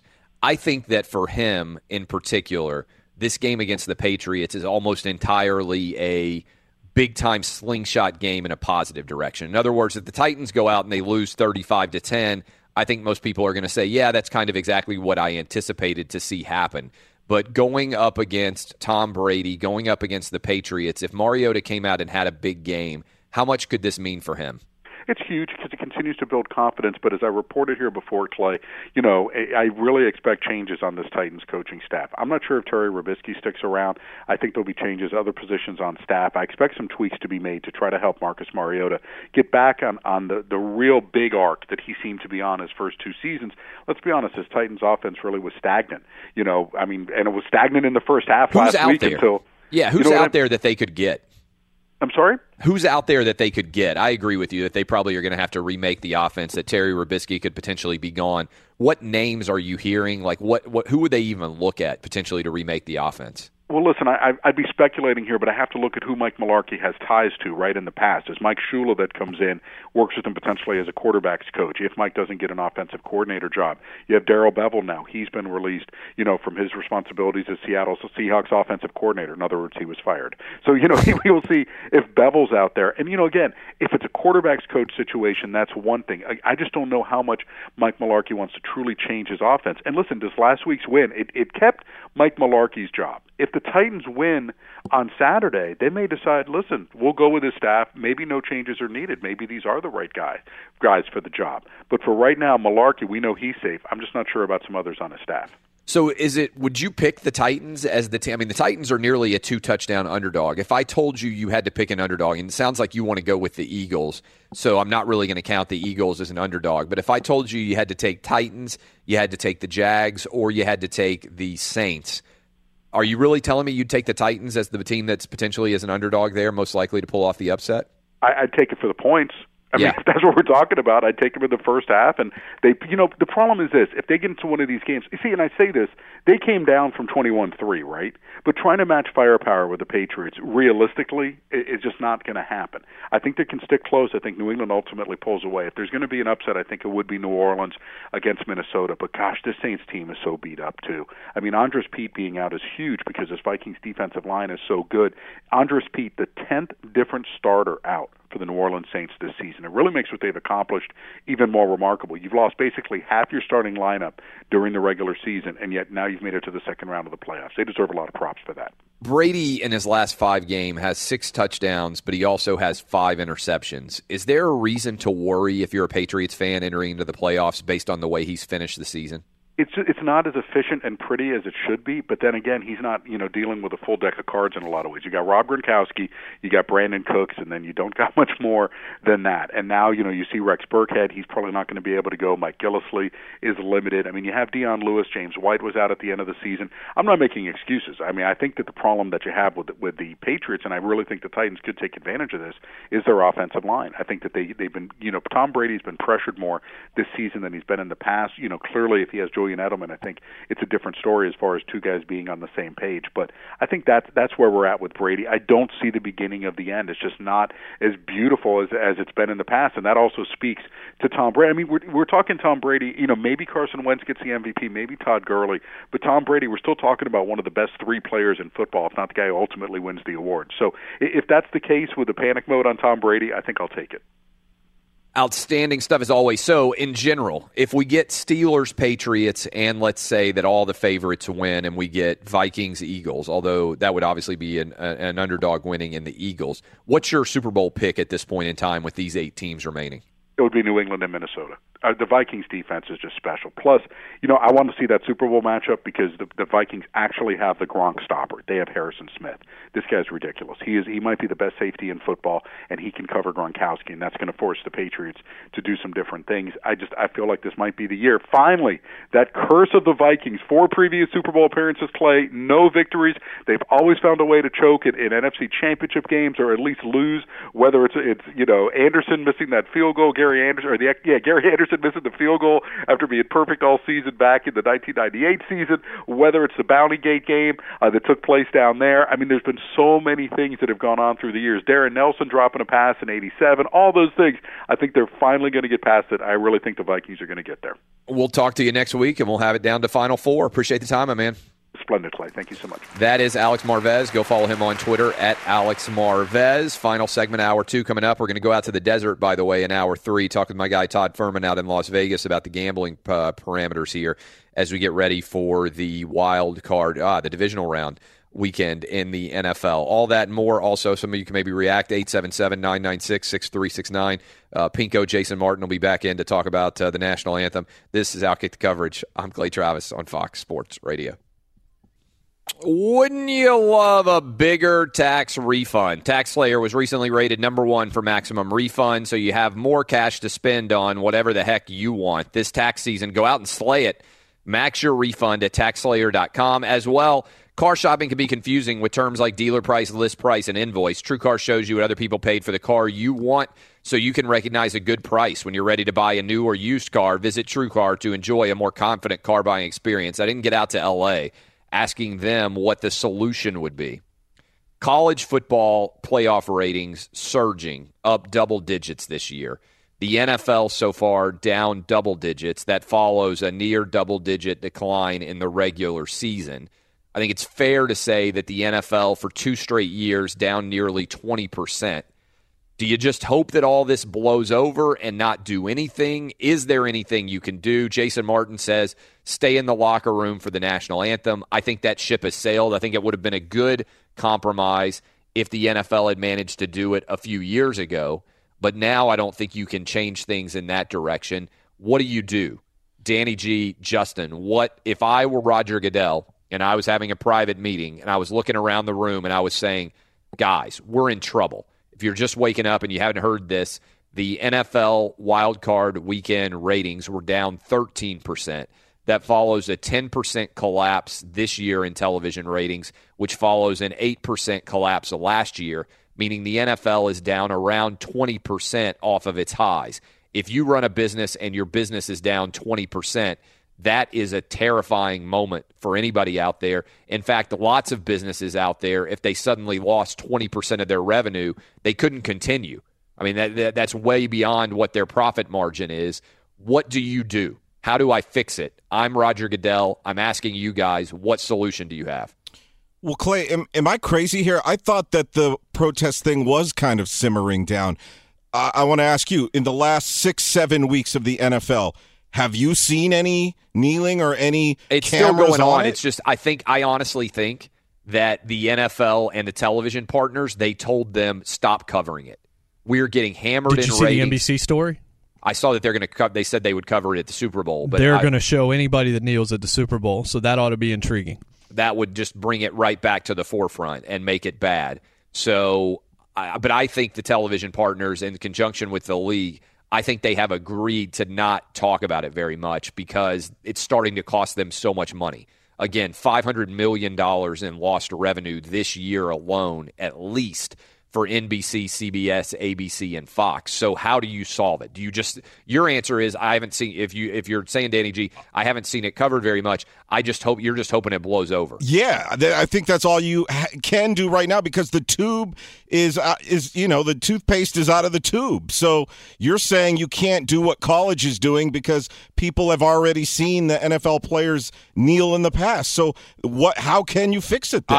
I think if I were in charge of the NFL, NFL, I think I would put forward the rule that you have to stand for the national anthem, because I think that the possibility is, and But what does it matter if nobody is watching it? Maybe in the Super Bowl, as Jason just said. But I think people would come back. I think the people who you're losing would come back if you just came out and you said, we understand now that many people in our fan base have reacted negatively to the way that we've responded to the national anthem controversy. We got it wrong. I think these folks are going to come back anyways, Clay, because when did kneeling in the NFL become so evil? It was Nate Boyer, a Navy SEAL that Kaepernick met with, who told him, stop sitting, dude. You need to kneel. That's more of a respectful thing to do. And somehow, I don't think they're going to come back. But when Trump sent out that tweet and it all exploded, it had already whittled down to 7 players at the time who were kneeling NFL-wide. And it wasn't a story at the time. It exploded, and it seems like, we're on our third leg of this whole thing right now. I just don't know why these people are going to come back. Like, if that was the argument... Well, if they don't, is the NFL going to go out of business? I don't know. It would come back. I don't know. The NFL's not going to go out of business, but I think the Baltimore Ravens basically sent out an email apologizing to fans. The fans have not been showing up in big numbers at NFL games. Like, I think that the NFL and the television partners have tried to pretend like this protest isn't as big of a deal as it is, because they've been afraid that if the storylines start to grow about how effective the protest has been, that the protest will grow even larger. And I think there's been a concerted effort to pretend like the protest is not as substantial of an impact as it actually is. And now that we've got 2 different years, again, with television ratings down 20%, maybe the NFL is just immune because suddenly Facebook and Amazon and Google and all these other companies are going to come on and spend money. But I can tell you right now that if you are a television partner in the league, they're missing their budgets by over $500 million this year.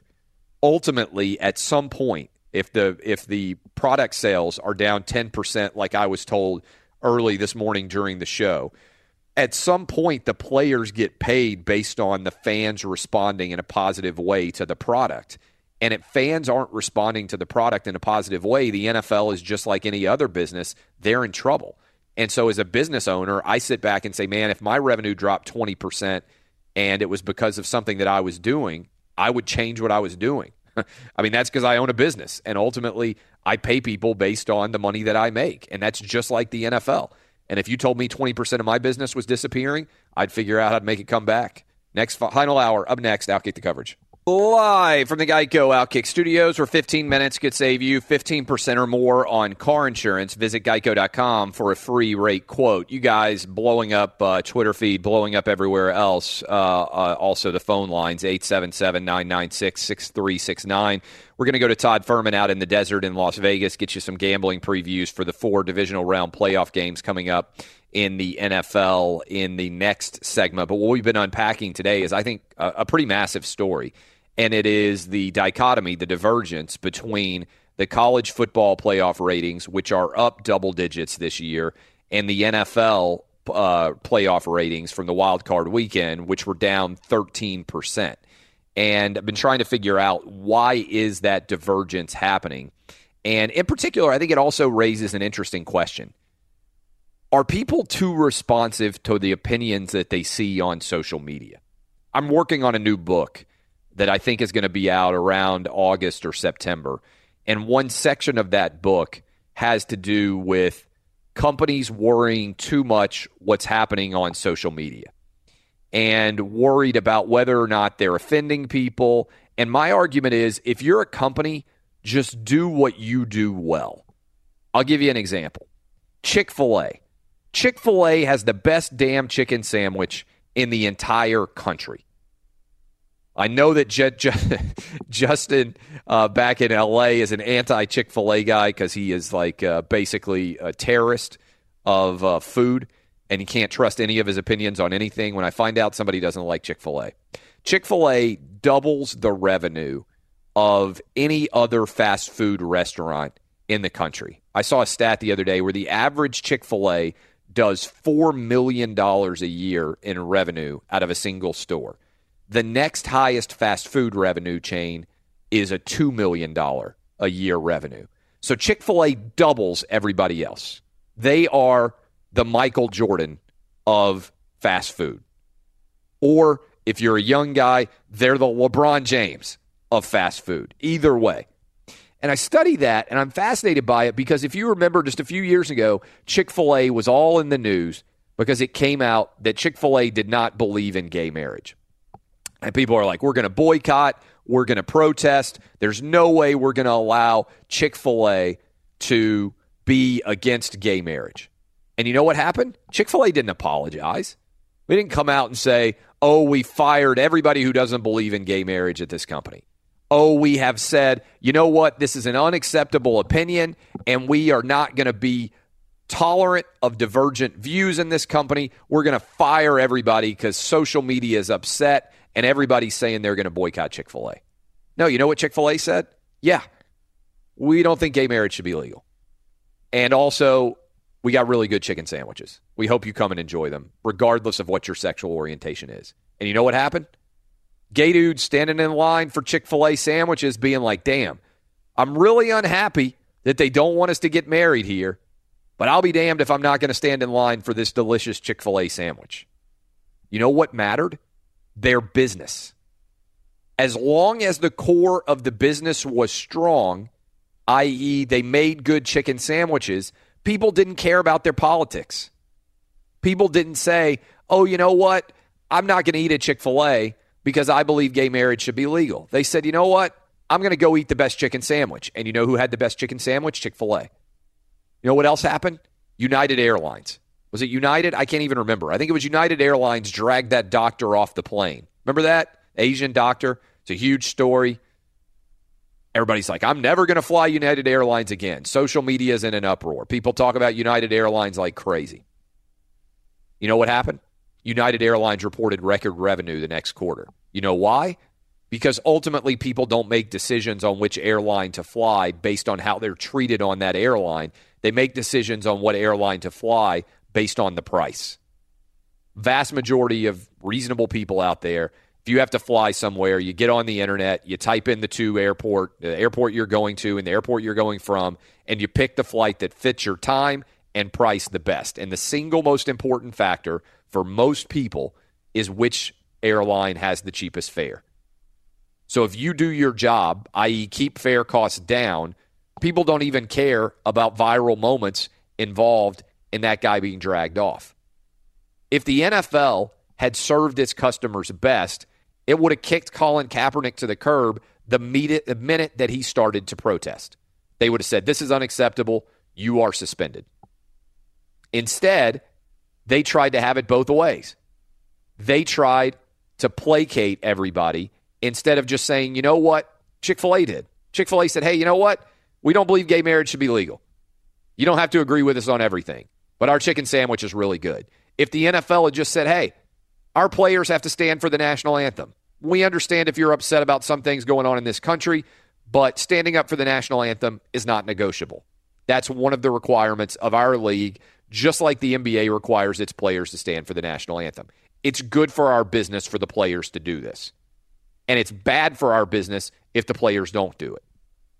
Instead of just flat out coming out and being a dictator like Roger Goodell usually is, he bungled this response. And the result is ratings are down 20% over the past 2 years. Because there's a lot of people like my uncle, like my father-in-law, who just said, screw it, I got better things to do than watch the NFL wallow in politics and not stand up for the national anthem. It's a disastrous move. Because instead of just saying, hey, our politics is you stand for the national anthem. If you don't like it, you don't have to play in our league. I think just about everybody out there would have said, you know what? I get that. Because every single person who's listening to me this morning has to do something at work that they would prefer not to do because they're being paid to do it. There's not a single person listening to me right now who is an employee that isn't going to be required to do something that they don't like. I don't know what it is. I don't know what all your jobs are. But when you are an employee, you sell your free time in exchange for labor. And as a result, you give up some of your freedoms and have to do things that you don't like, that you would not choose to do otherwise. And if you don't like that, requirement that exists at your job, you can leave and go find another job. It's a great thing about America. You have the freedom to quit your job at any point in time. Go do something else. Just like all the NFL players who didn't want to stand for the national anthem would have had the right to do. Instead, the NFL ham-handed this. Instead of being like Chick-fil-A and just coming out and saying, hey, yeah, we don't agree with gay marriage. We got a damn good chicken sandwich. NFL comes out and says, yeah, you stand for the national anthem. Understand some of you might not like it. That's our rule. That's what we're going to do. We got a really good football product. Hope people still come. They wouldn't have lost their ratings by 20%. Instead, they managed to alienate a lot of their viewership, and they managed to even get into a feud with Donald Trump. I don't know how you fix it now. Jason Martin says just don't have the players come out for the national anthem. That's not going to fix it now. Danny G says just wait and hope this thing blows away. Justin, do you have any suggestions? Like if I'm Roger Goodell and we're sitting around a conference room table, my suggestion is in the offseason, if I were Roger Goodell, I would mandate all players have to stand for the national anthem. And here's my solution. If you don't stand for the national anthem, then we dock you whatever the dollar figure is, and all of the money that we get goes to the Wounded Warrior Fund. I think that's a perfect compromise. People say, okay, well, what would you do, Clay? That would be my solution. I would say in the offseason, every player stands for the national anthem. If you decide to kneel, then every game that you kneel for, you get fined $50,000, and that money comes out of your paycheck and goes straight to the Wounded Warrior Fund to support troops who have been injured overseas supporting our country. First of all, I don't know how many players would continue to kneel, because if you put the money, you force them to then put their money where their mouth is, right? Like, okay, you want to speak out, opposed to the NFL's rule, you have the right to kneel, but every time you kneel, it's going to be $50,000. And if you don't, and that same thing goes if you don't come out of the locker room for the national anthem as well. If you're not on the field before the game starts, standing for the national anthem, it's $50,000 every game. And we're going to take that money directly out of your paycheck, and we're going to put it directly into Wounded Warrior Fund. I think that's actually a really good compromise, because then the people who are upset about the troops not being respected, well, the money that's going from the player directly to the Wounded Warrior Fund is a benefit to them. And if you're a player, you can't be accused of being disrespectful to the anthem, because you can say, look, I'm going to do it all season long. That's going to cost me, whatever the math is there, $800,000. That's $800,000 to charity. If you feel that strongly about not standing for the national anthem and drawing attention to yourself, then it's going to cost you $800,000. How is that solution? Go around the horn. Jason Martin, that solution. Am I still talking? Let's go to L.A. L.A., your thoughts? I mean, I personally don't like the solution, but, I mean, it's just going to be rehashing the same argument. I don't like... I think it ends it. I think it ends it almost overnight, because I think the number of guys who would be willing to kneel if it cost them $50,000 would be almost negligible, and you're costing the league right now hundreds of millions of dollars based on your decision. I think you need a resolution. Can I ask you just one point here? Let's say you mandate that everybody stands for the national anthem, as you're saying. Okay, let's do that. So we're watching Michael Bennett stand for the national anthem. Lying, race baiting, fraud, Michael Bennett. Right. Okay, we agree on that. Not a fan of Michael Bennett. Doesn't mean, and I also don't understand why the fact that I don't like Michael Bennett should extend to me not wanting to watch Alvin Kamara or Deshaun Watson or Christian McCaffrey or anybody else. But let's throw that to the side. Michael Bennett stands for the national anthem.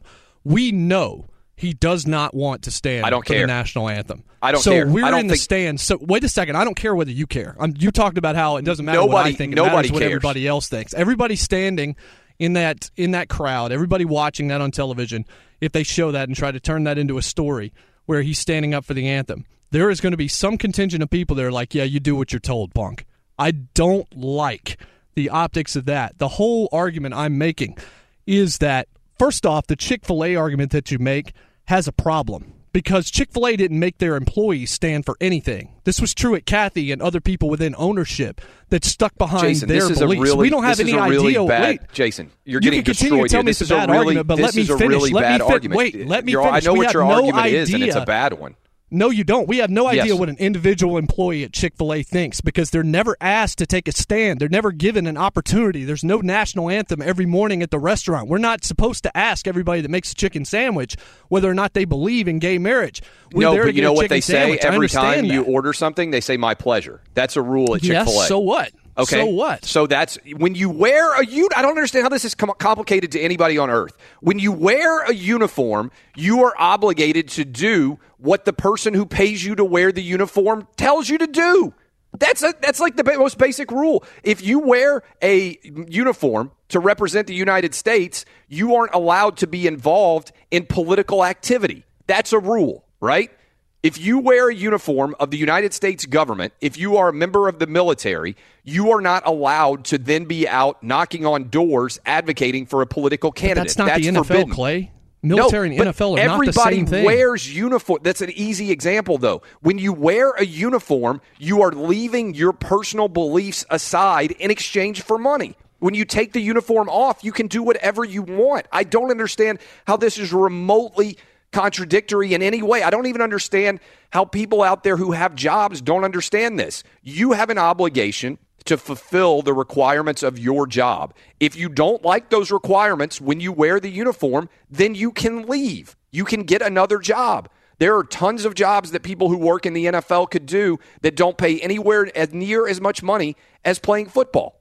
If you don't want to stand for the national anthem, for the anthem. Yes. The great thing about America is you can leave, but it's not cool that you can have an opinion. That's your argument is nonsensical. It's really not. You can continue to say it's nonsensical. You wear a uniform it's not. And you take money in exchange for an obligation to do things. You can't. You be didn't take money originally in the NFL uniform. to stand up for the anthem. If you want to change the rule, then we'll see if anybody leaves the league, and we'll see if anybody stands. But you can't be upset with them right now because it's not in the letter of the law that you have to stand. That's what I'm saying. Make the rule. It's costing you hundreds of millions of dollars. You adjust. If you are a business owner, I don't even understand how this is confusing. People need to understand what it's like to run a business. If you run a business and you lose 20% of your revenue, and it's because of things that your employees are doing, you know what you do? Every single business owner in America goes to their employers and they say, we're not going to do this anymore. Every single business owner. You got to think like a business owner, not like an employee. Everybody out there listening right now, if you think like an employee, you will be an employee for the rest of your life. That's fine. There are good things about being an employee. It's a lot less stressful, for instance. But that means that for you, for the rest of your life, you will be reliant on somebody else giving you a paycheck. That's fine. If you want to think like a business owner and you want to come out and actually try and make big money in your life or have control over the decisions in your life, then you found a business and you take a risk and you become an entrepreneur. And if you do that, you understand the bigger picture.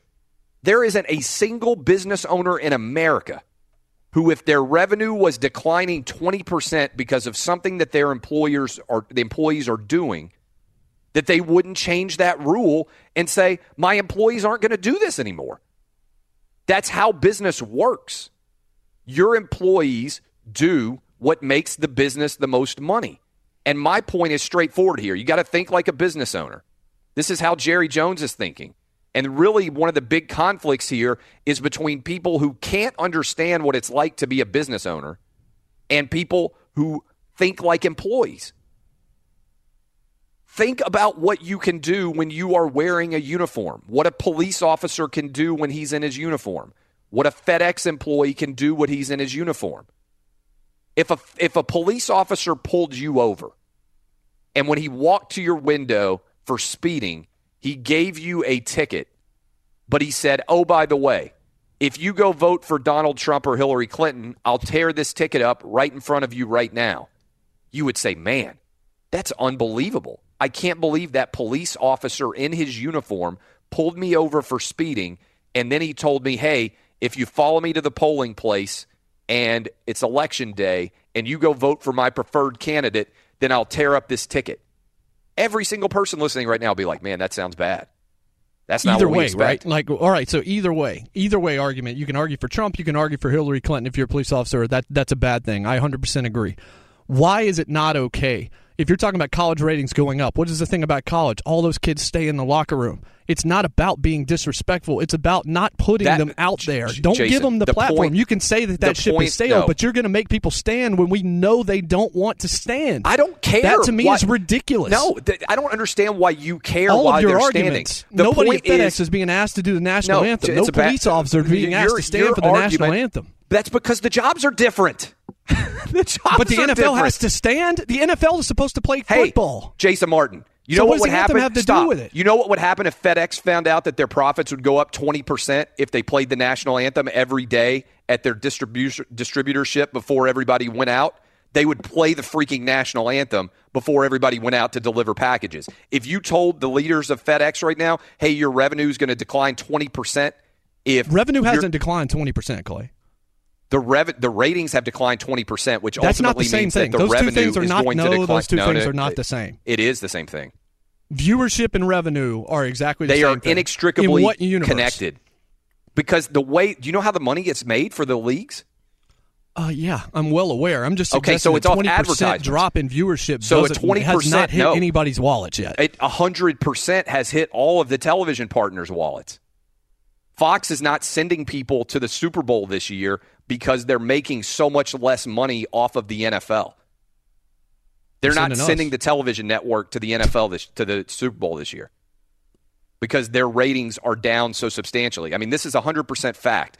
The league has cost, with this protest and the resulting decline in ratings, NBC, CBS, Fox, and ABC, ESPN over $500 million off of what they had budgeted for the NFL because of the ratings decline, which has led to less advertising dollars.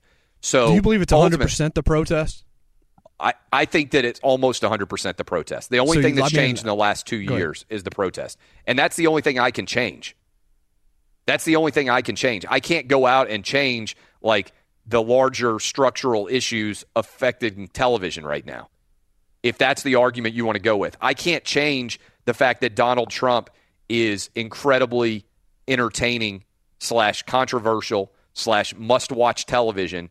And so the ratings for the news are up substantially. The only thing I can control in my business is the way that people respond to my business. And the only thing that I see people talking about in the NFL in terms of why they would stop watching, it's an awful, amazing coincidence that the NFL is at an all-time ratings high 2 years ago.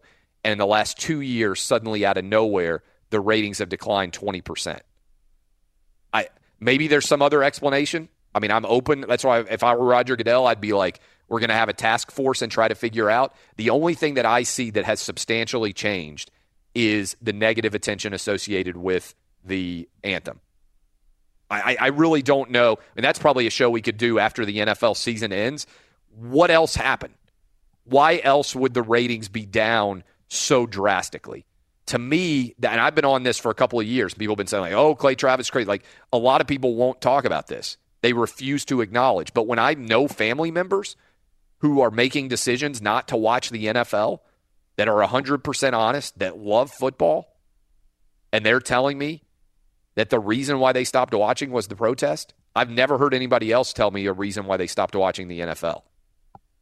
And the fact that college is up, I mean, it's not football. Like the same issues that afflict the NFL, concussions, injuries, all those things exist in college football too. To me, I'm writing on this today on Outkick too, so I've been thinking a lot about it, but it's hard to look at it and say college football is up double digits this year, despite the fact that they had an all-SEC final, and the NFL is down 13% in its playoff. How do you reconcile those two opposite directions? How do you reconcile college football surging up and the NFL surging down? I don't know other than the protest. Maybe I'm wrong. Maybe there's some other reason that I'm just not smart enough to understand.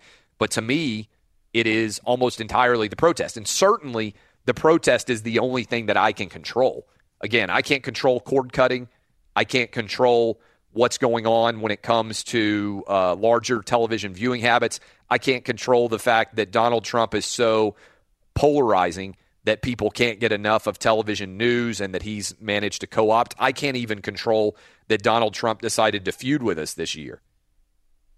But I think, again, this is a big deal. And I think you look at some of the advertising partners, I think a league is going to start to lose more money than it already is. I mean, and by the league, I mean the league's partners, because the league's money is guaranteed right now. And I think that's why, to a certain extent, the players don't understand how they get paid. It's always important to figure out how you get paid. And the players get paid in the NFL because of the fans. People can say, oh, they don't know, they get paid by the television networks, or oh, they get paid by Verizon, and oh, they get – all of that is predicated on fans caring. All of it. If fans don't care, then the NFL makes no money. So ultimately, every NFL player makes his money off of the fans. And if you're willing to spit in the face of a certain percentage of your fan base, it's to me a lot like the Dixie Chicks. If the Dixie Chicks wanted to say George W. Bush is an embarrassment, that's fine, but they need to recognize who their fan base actually is. Madonna could get away with saying that. Jay-Z could get away with saying that. The Dixie Chicks couldn't. The NFL is a heartland business. And if you're pissing off the heartland, you're effectively killing your own business. And as a business owner, if my business was down 20%, I would do whatever I needed to fix that. And I think every business owner in America would. And I think it's protest related. Anyway, we're going to go out to the desert, try to make you some money. Talk about all of the NFL divisional games and where your bets should go. My guy Todd Fuhrman up early in the desert. We'll talk with him next. Outkick the Coverage. This is Fox Sports Radio. Car shopping can be confusing with terms like dealer price, list price, and invoice. TrueCar shows you what other people paid for the car you want, so you can recognize a good price. When you're ready to buy a new or used car, visit TrueCar to enjoy a more confident car buying experience. We bring in Eddie Garcia, then we're going to head out to the desert, talk to my guy Todd Fuhrman. But first, what's shaking, Eddie? All right, Clay, let's start in the NBA, where the Clippers beat the Warriors in the game of the night, 125-106. That was in Oakland. Lou Williams with a career-high night, 50 points for the Clippers. Was the fourth player in Clippers history score 50 or more points in a game. For Golden State in the loss, Kevin Durant had 40 points. In the process, became the fifth player under the age of 30 to go for 20,000 points in his career, joining LeBron James, Kobe Bryant, Michael Jordan, and Wilt Chamberlain. College hoops, number one Villanova had no trouble beating 10th-ranked Xavier, 89-65, the Wildcats with the easy win. Texas knocked off number 16 TCU, 99-98 in double overtime, and Louisville goes on the road, beats number 23 Florida State, 73-69, snapping the Seminoles' 28-game home court winning streak. And Clay, a note from baseball: free agent outfielder Jay Bruce reportedly agrees on a 3-year, $39 million deal going back to the Mets. He was with New York last year, then was traded to the Indians for their playoff push. Good stuff as always. Todd Fuhrman coming in now from the desert. Todd, what do you think? These four divisional round playoff games. Last week, all four underdogs covered. Is there any play at all in the underdogs this week? What do you like the most out here right now? You know what, Clay? It's been interesting to watch the market and see some of the line movement here. You knew Atlanta was going to open as a favorite against Philadelphia. The question was how high that number could go. As it ticked towards a field goal, would it get to 3.5? You're starting to see a little bit of an appetite for the underdog in that game. Tennessee, New England, if the Titans had anybody but Mike Mularkey as their head coach, this is a massive number here. But you worry about their ability to make adjustments. And if they spot the Patriots an 18-point lead at the half, not sure they'll be able to play from behind. Jacksonville-Pittsburgh, probably the most inflated number there is, given the Jags' offensive performance. This line would have been about 5.5 last week, out to a full field goal, 7.5. So there is a little bit of value. And the biggest move we've seen on any of the four games, New Orleans and Minnesota, professional money backing the Vikings here, driving this number from 3.5 upwards of 5. Would not be shocked if this number got to 6, despite the inexperience on Case Keenum's side working against Drew Brees in his 10-plus career playoff starts. All right, if you had to play one of these games, which one do you like the best? You know what? I'm going to make a case for the Vikings. I know this number has gotten away a little bit, but at 4.5, there still is ample opportunity. New Orleans bringing in guys on the offensive and defensive line to bolster some of their depth. I have real concerns about their inability to stop the Vikings' ground game. And you look at New Orleans, that back door may be open for Drew Brees to drive the length of the field late when he needs it most from a cover standpoint. But I just think Minnesota right now, one of the most complete teams. And when you look at what the Vikings have done, their home field advantage as good as any in the NFL right now, especially when you talk to covering numbers. This is a team that's 19-5 against the spread their last 24 games played at home. So they're 17-4 against the spread when they play in a dome, anywhere in the NFL, and this is a defense that I think is the best remaining in the entire NFL. Titans and the Patriots. Are you nervous at all if you are a Patriot backer with the fact that Tom Brady in his last 5 games has 6 touchdowns and 5 interceptions? So down the stretch of the season, he did not look like the same guy that he did earlier in the season. He seems to be dinged up a little bit. He's been hit a decent number of times. 13.5 is a big number given how Brady has looked coming down the stretch of the season. I think there's definite concerns there. When you're at Tom Brady's age, the skill set can decline pretty quickly, and I'm not going to say that's been the case over the last 5 to 6 games of the regular season, but if we hit the rewind button and we look at Peyton Manning and how he struggled down the stretch when Denver won the Super Bowl, they were able to lean on a very talented defense. New England, in my opinion, doesn't have anything close to that same luxury. So it's going to be up to Bill Belichick and offensive coordinator Josh McDaniels to figure out what they need to do to keep this Titans defense honest. And we've seen Tennessee. Yes, they weren't exactly great in the first half defensively, but second half under Dick LeBeau's leadership, this has been one of the best defenses in the third quarter. And now what makes the Titans dangerous is they're playing with house money. There's no expectations, I'm sure, from them, the fans, or anybody else that they're going to go into Gillette Stadium and be able to push New England to the brink.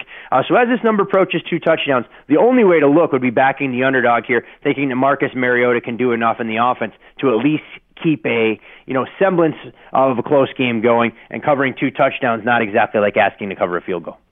When you look at Mariota, he seems like he's healthier now than he has been for much of the season. There wasn't a lot of discussion about this, but the Titans were, I believe, 2-1, and Mariota suffered a severe hamstring injury trying to run the ball in against the Texans, and it seemed like that lingered with him for quite a bit of time.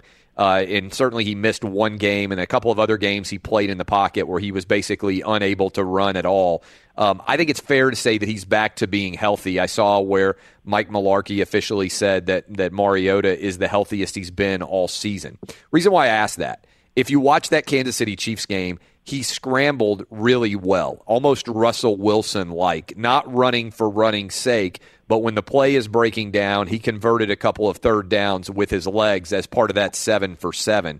The Patriot defense, they did not play very well against Cam Newton when he went up and won on the road. How do you factor in health and a situation where maybe the quarterback is playing in a different way than he had been the rest of the season?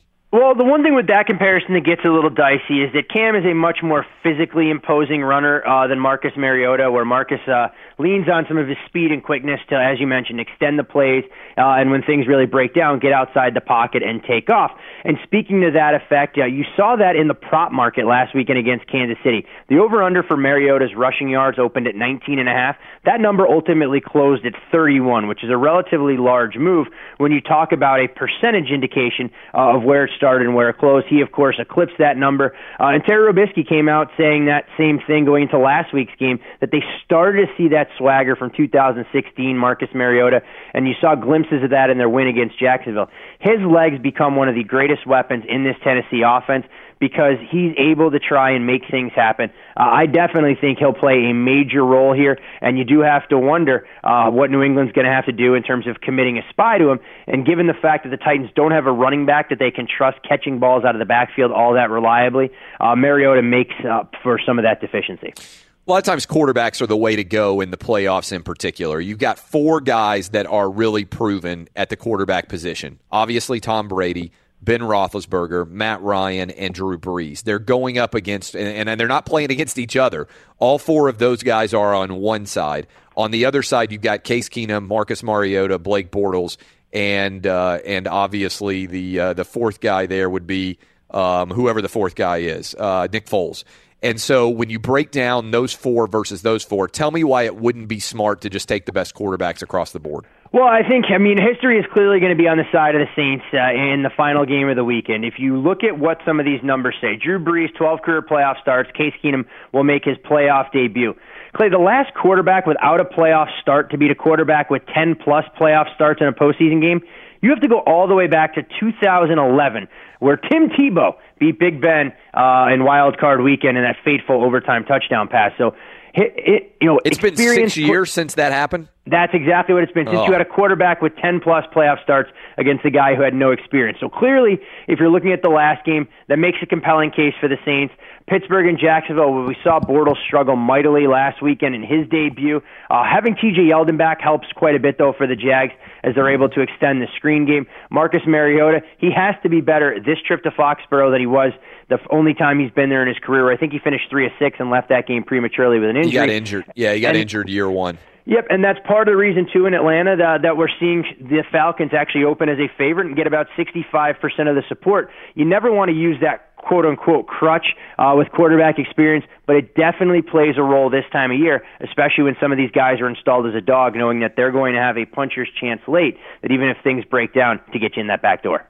I'm curious on this. I don't know that I've asked you. If the Vikings made the Super Bowl, so if they won this weekend, then they won next weekend, and both of those games could theoretically happen in Minnesota, how does the line get adjusted by them playing at home? I know the Super Bowl is usually a corporate crowd. I know that there's a relatively small number of fans that are allowed in as Viking fans or the opposing team fan from the AFC.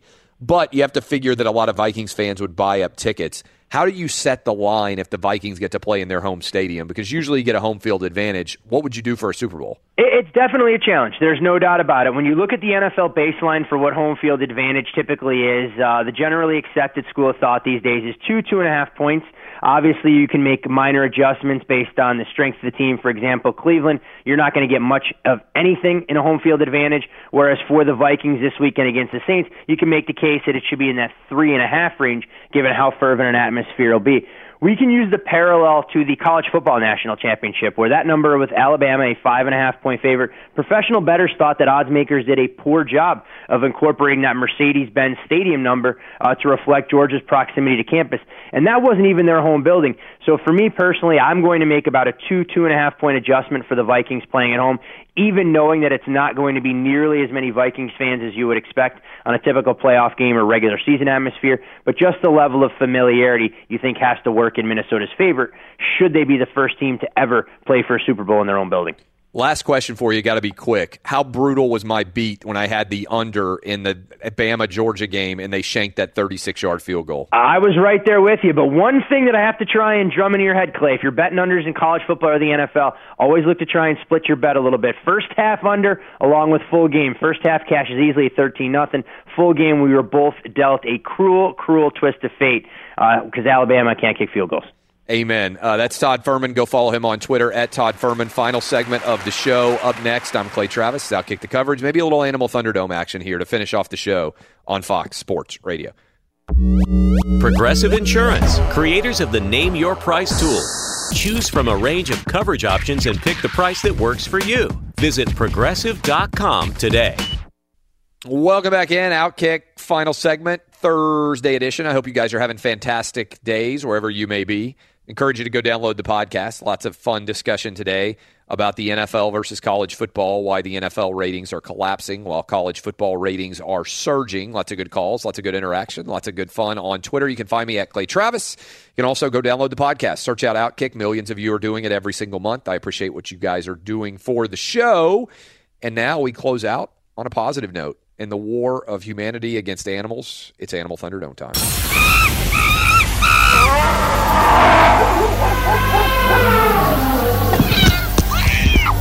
Ladies and gentlemen. I'm just glad I was there. Boys and girls. I thought he thought I was like this ginormous piece of chicken. Dying times here. I had a boa constrictor stuck to my face. Sam, you have a what? This is Animal Thunderdome. Well, Clay, you know, if you happen to be a human, there is some craziness going on. Jason Martin, what you got? Clay, this credit first goes to Ben Shively, who emailed me this. I think it was yesterday, may have been 2 days ago. You can email me at jmarkclone@gmail.com. You can hit clay.travis@gmail.com if you want to send us Animal Thunderdome stories. We don't see it all, but this is a really interesting story. There's a brutal heat wave currently happening in Australia. Temperature records being shattered left and right, which often means major fires. But I'll bet you didn't know this. I know I didn't. Aussies are having to deal with, according to ScienceAlert.com, an ancient breed of flying arsonists akin to miniature dragons.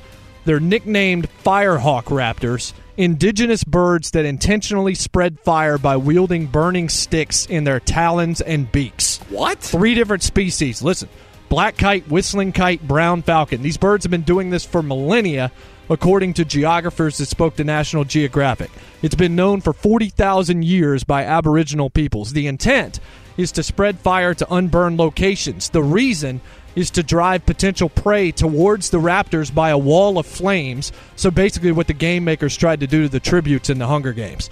From a 1964 autobiography I found by an indigenous doctor, quote, "I have seen a hawk pick up a smoldering stick, stop it, drop it in a fresh patch of grass half a mile away, then wait with its mates for the mad exodus of scorched and frightened rodents and reptiles. Researchers increasingly believe these birds know exactly what they're doing, but in the process, they're setting huge brush fires, huge fires in Australia, fires that could harm humans or destroy large areas." This seems like an inefficient way to catch an animal.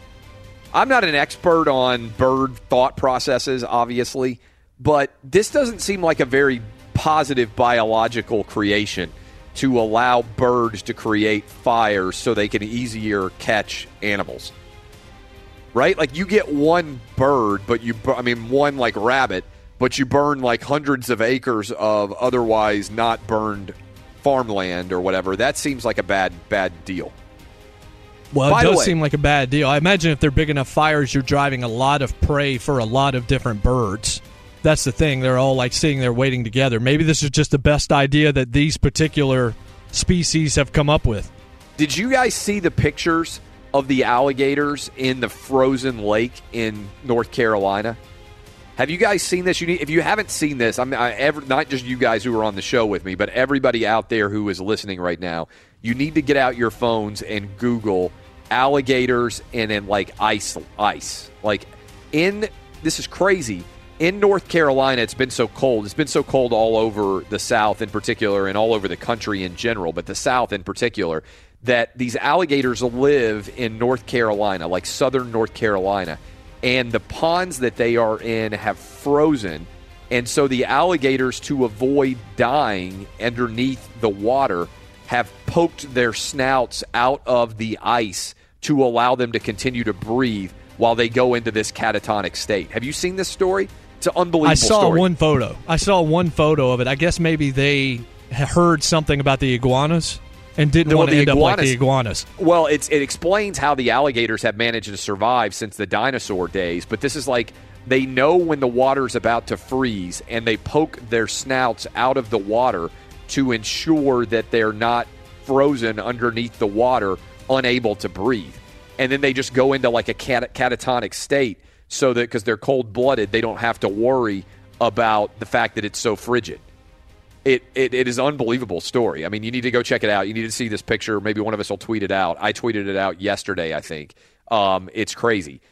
Great show, as always. I'd encourage you to download the podcast. We'll be back tomorrow. We're going to talk with Casey Smith. We're going to talk with Mike Keith. We'll get you ready for all four of the Titans and the Titans, the Patriots. I can't even name all the games now, but the Titans, the Patriots, the Eagles against the Falcons, and the other two games as well. All the divisional rounds. We'll talk about it next week. You need parts? O'Reilly Auto Parts has parts. Need them fast? We've got fast. No matter what you need, we have thousands of professional parts people doing their part to make sure you have it. Product availability. Just one part that makes O'Reilly stand apart. The professional parts people. O'Reilly Auto Parts. At Bet365, we don't do ordinary. We believe that every sport should be epic. Every home run, every hit, every inning, every play. From the moments that are legendary to the ones that fly under the radar. Whether it's a walk-off grand slam or a base hit to center field. Whatever the sport, whatever the moment. It's never ordinary at Bet365. 21 plus only. Must be present in Ohio. If you or someone you know has a gambling problem and wants help, call 1-800-GAMBLER. Top Thrill 2 is like no other course. 2 420-foot vertical speedways, 3 launches. All right, let's talk strategy. Copy that, driver. Go for maximum acceleration off the start. Roger that. You've got a short straightaway to push from 0 to 74 on the first vertical speedway. And what about the rollback? Rollback will set you up for an explosive reverse climb 420 feet in the sky so you reach 0 G's in total weightlessness. 420 feet of straight-up speed. Let's get it. Top Thrill 2, the world's tallest and fastest triple-launch strata coaster. Get your tickets at cedarpoint.com. Open a limited-time 11-month certificate at Kemba Financial Credit Union. At 5.25% APY, it's more than triple the national average, plus it's a safe and secure way to grow your money. Visit your local branch or kemba.org/CD for details. Offer expires May 31st, 2024. APY equals annual percentage yield. Restrictions apply. $500 minimum and $250,000 maximum deposit. Advantage status required. Comparison based on bank rate average. Federally insured by NCUA.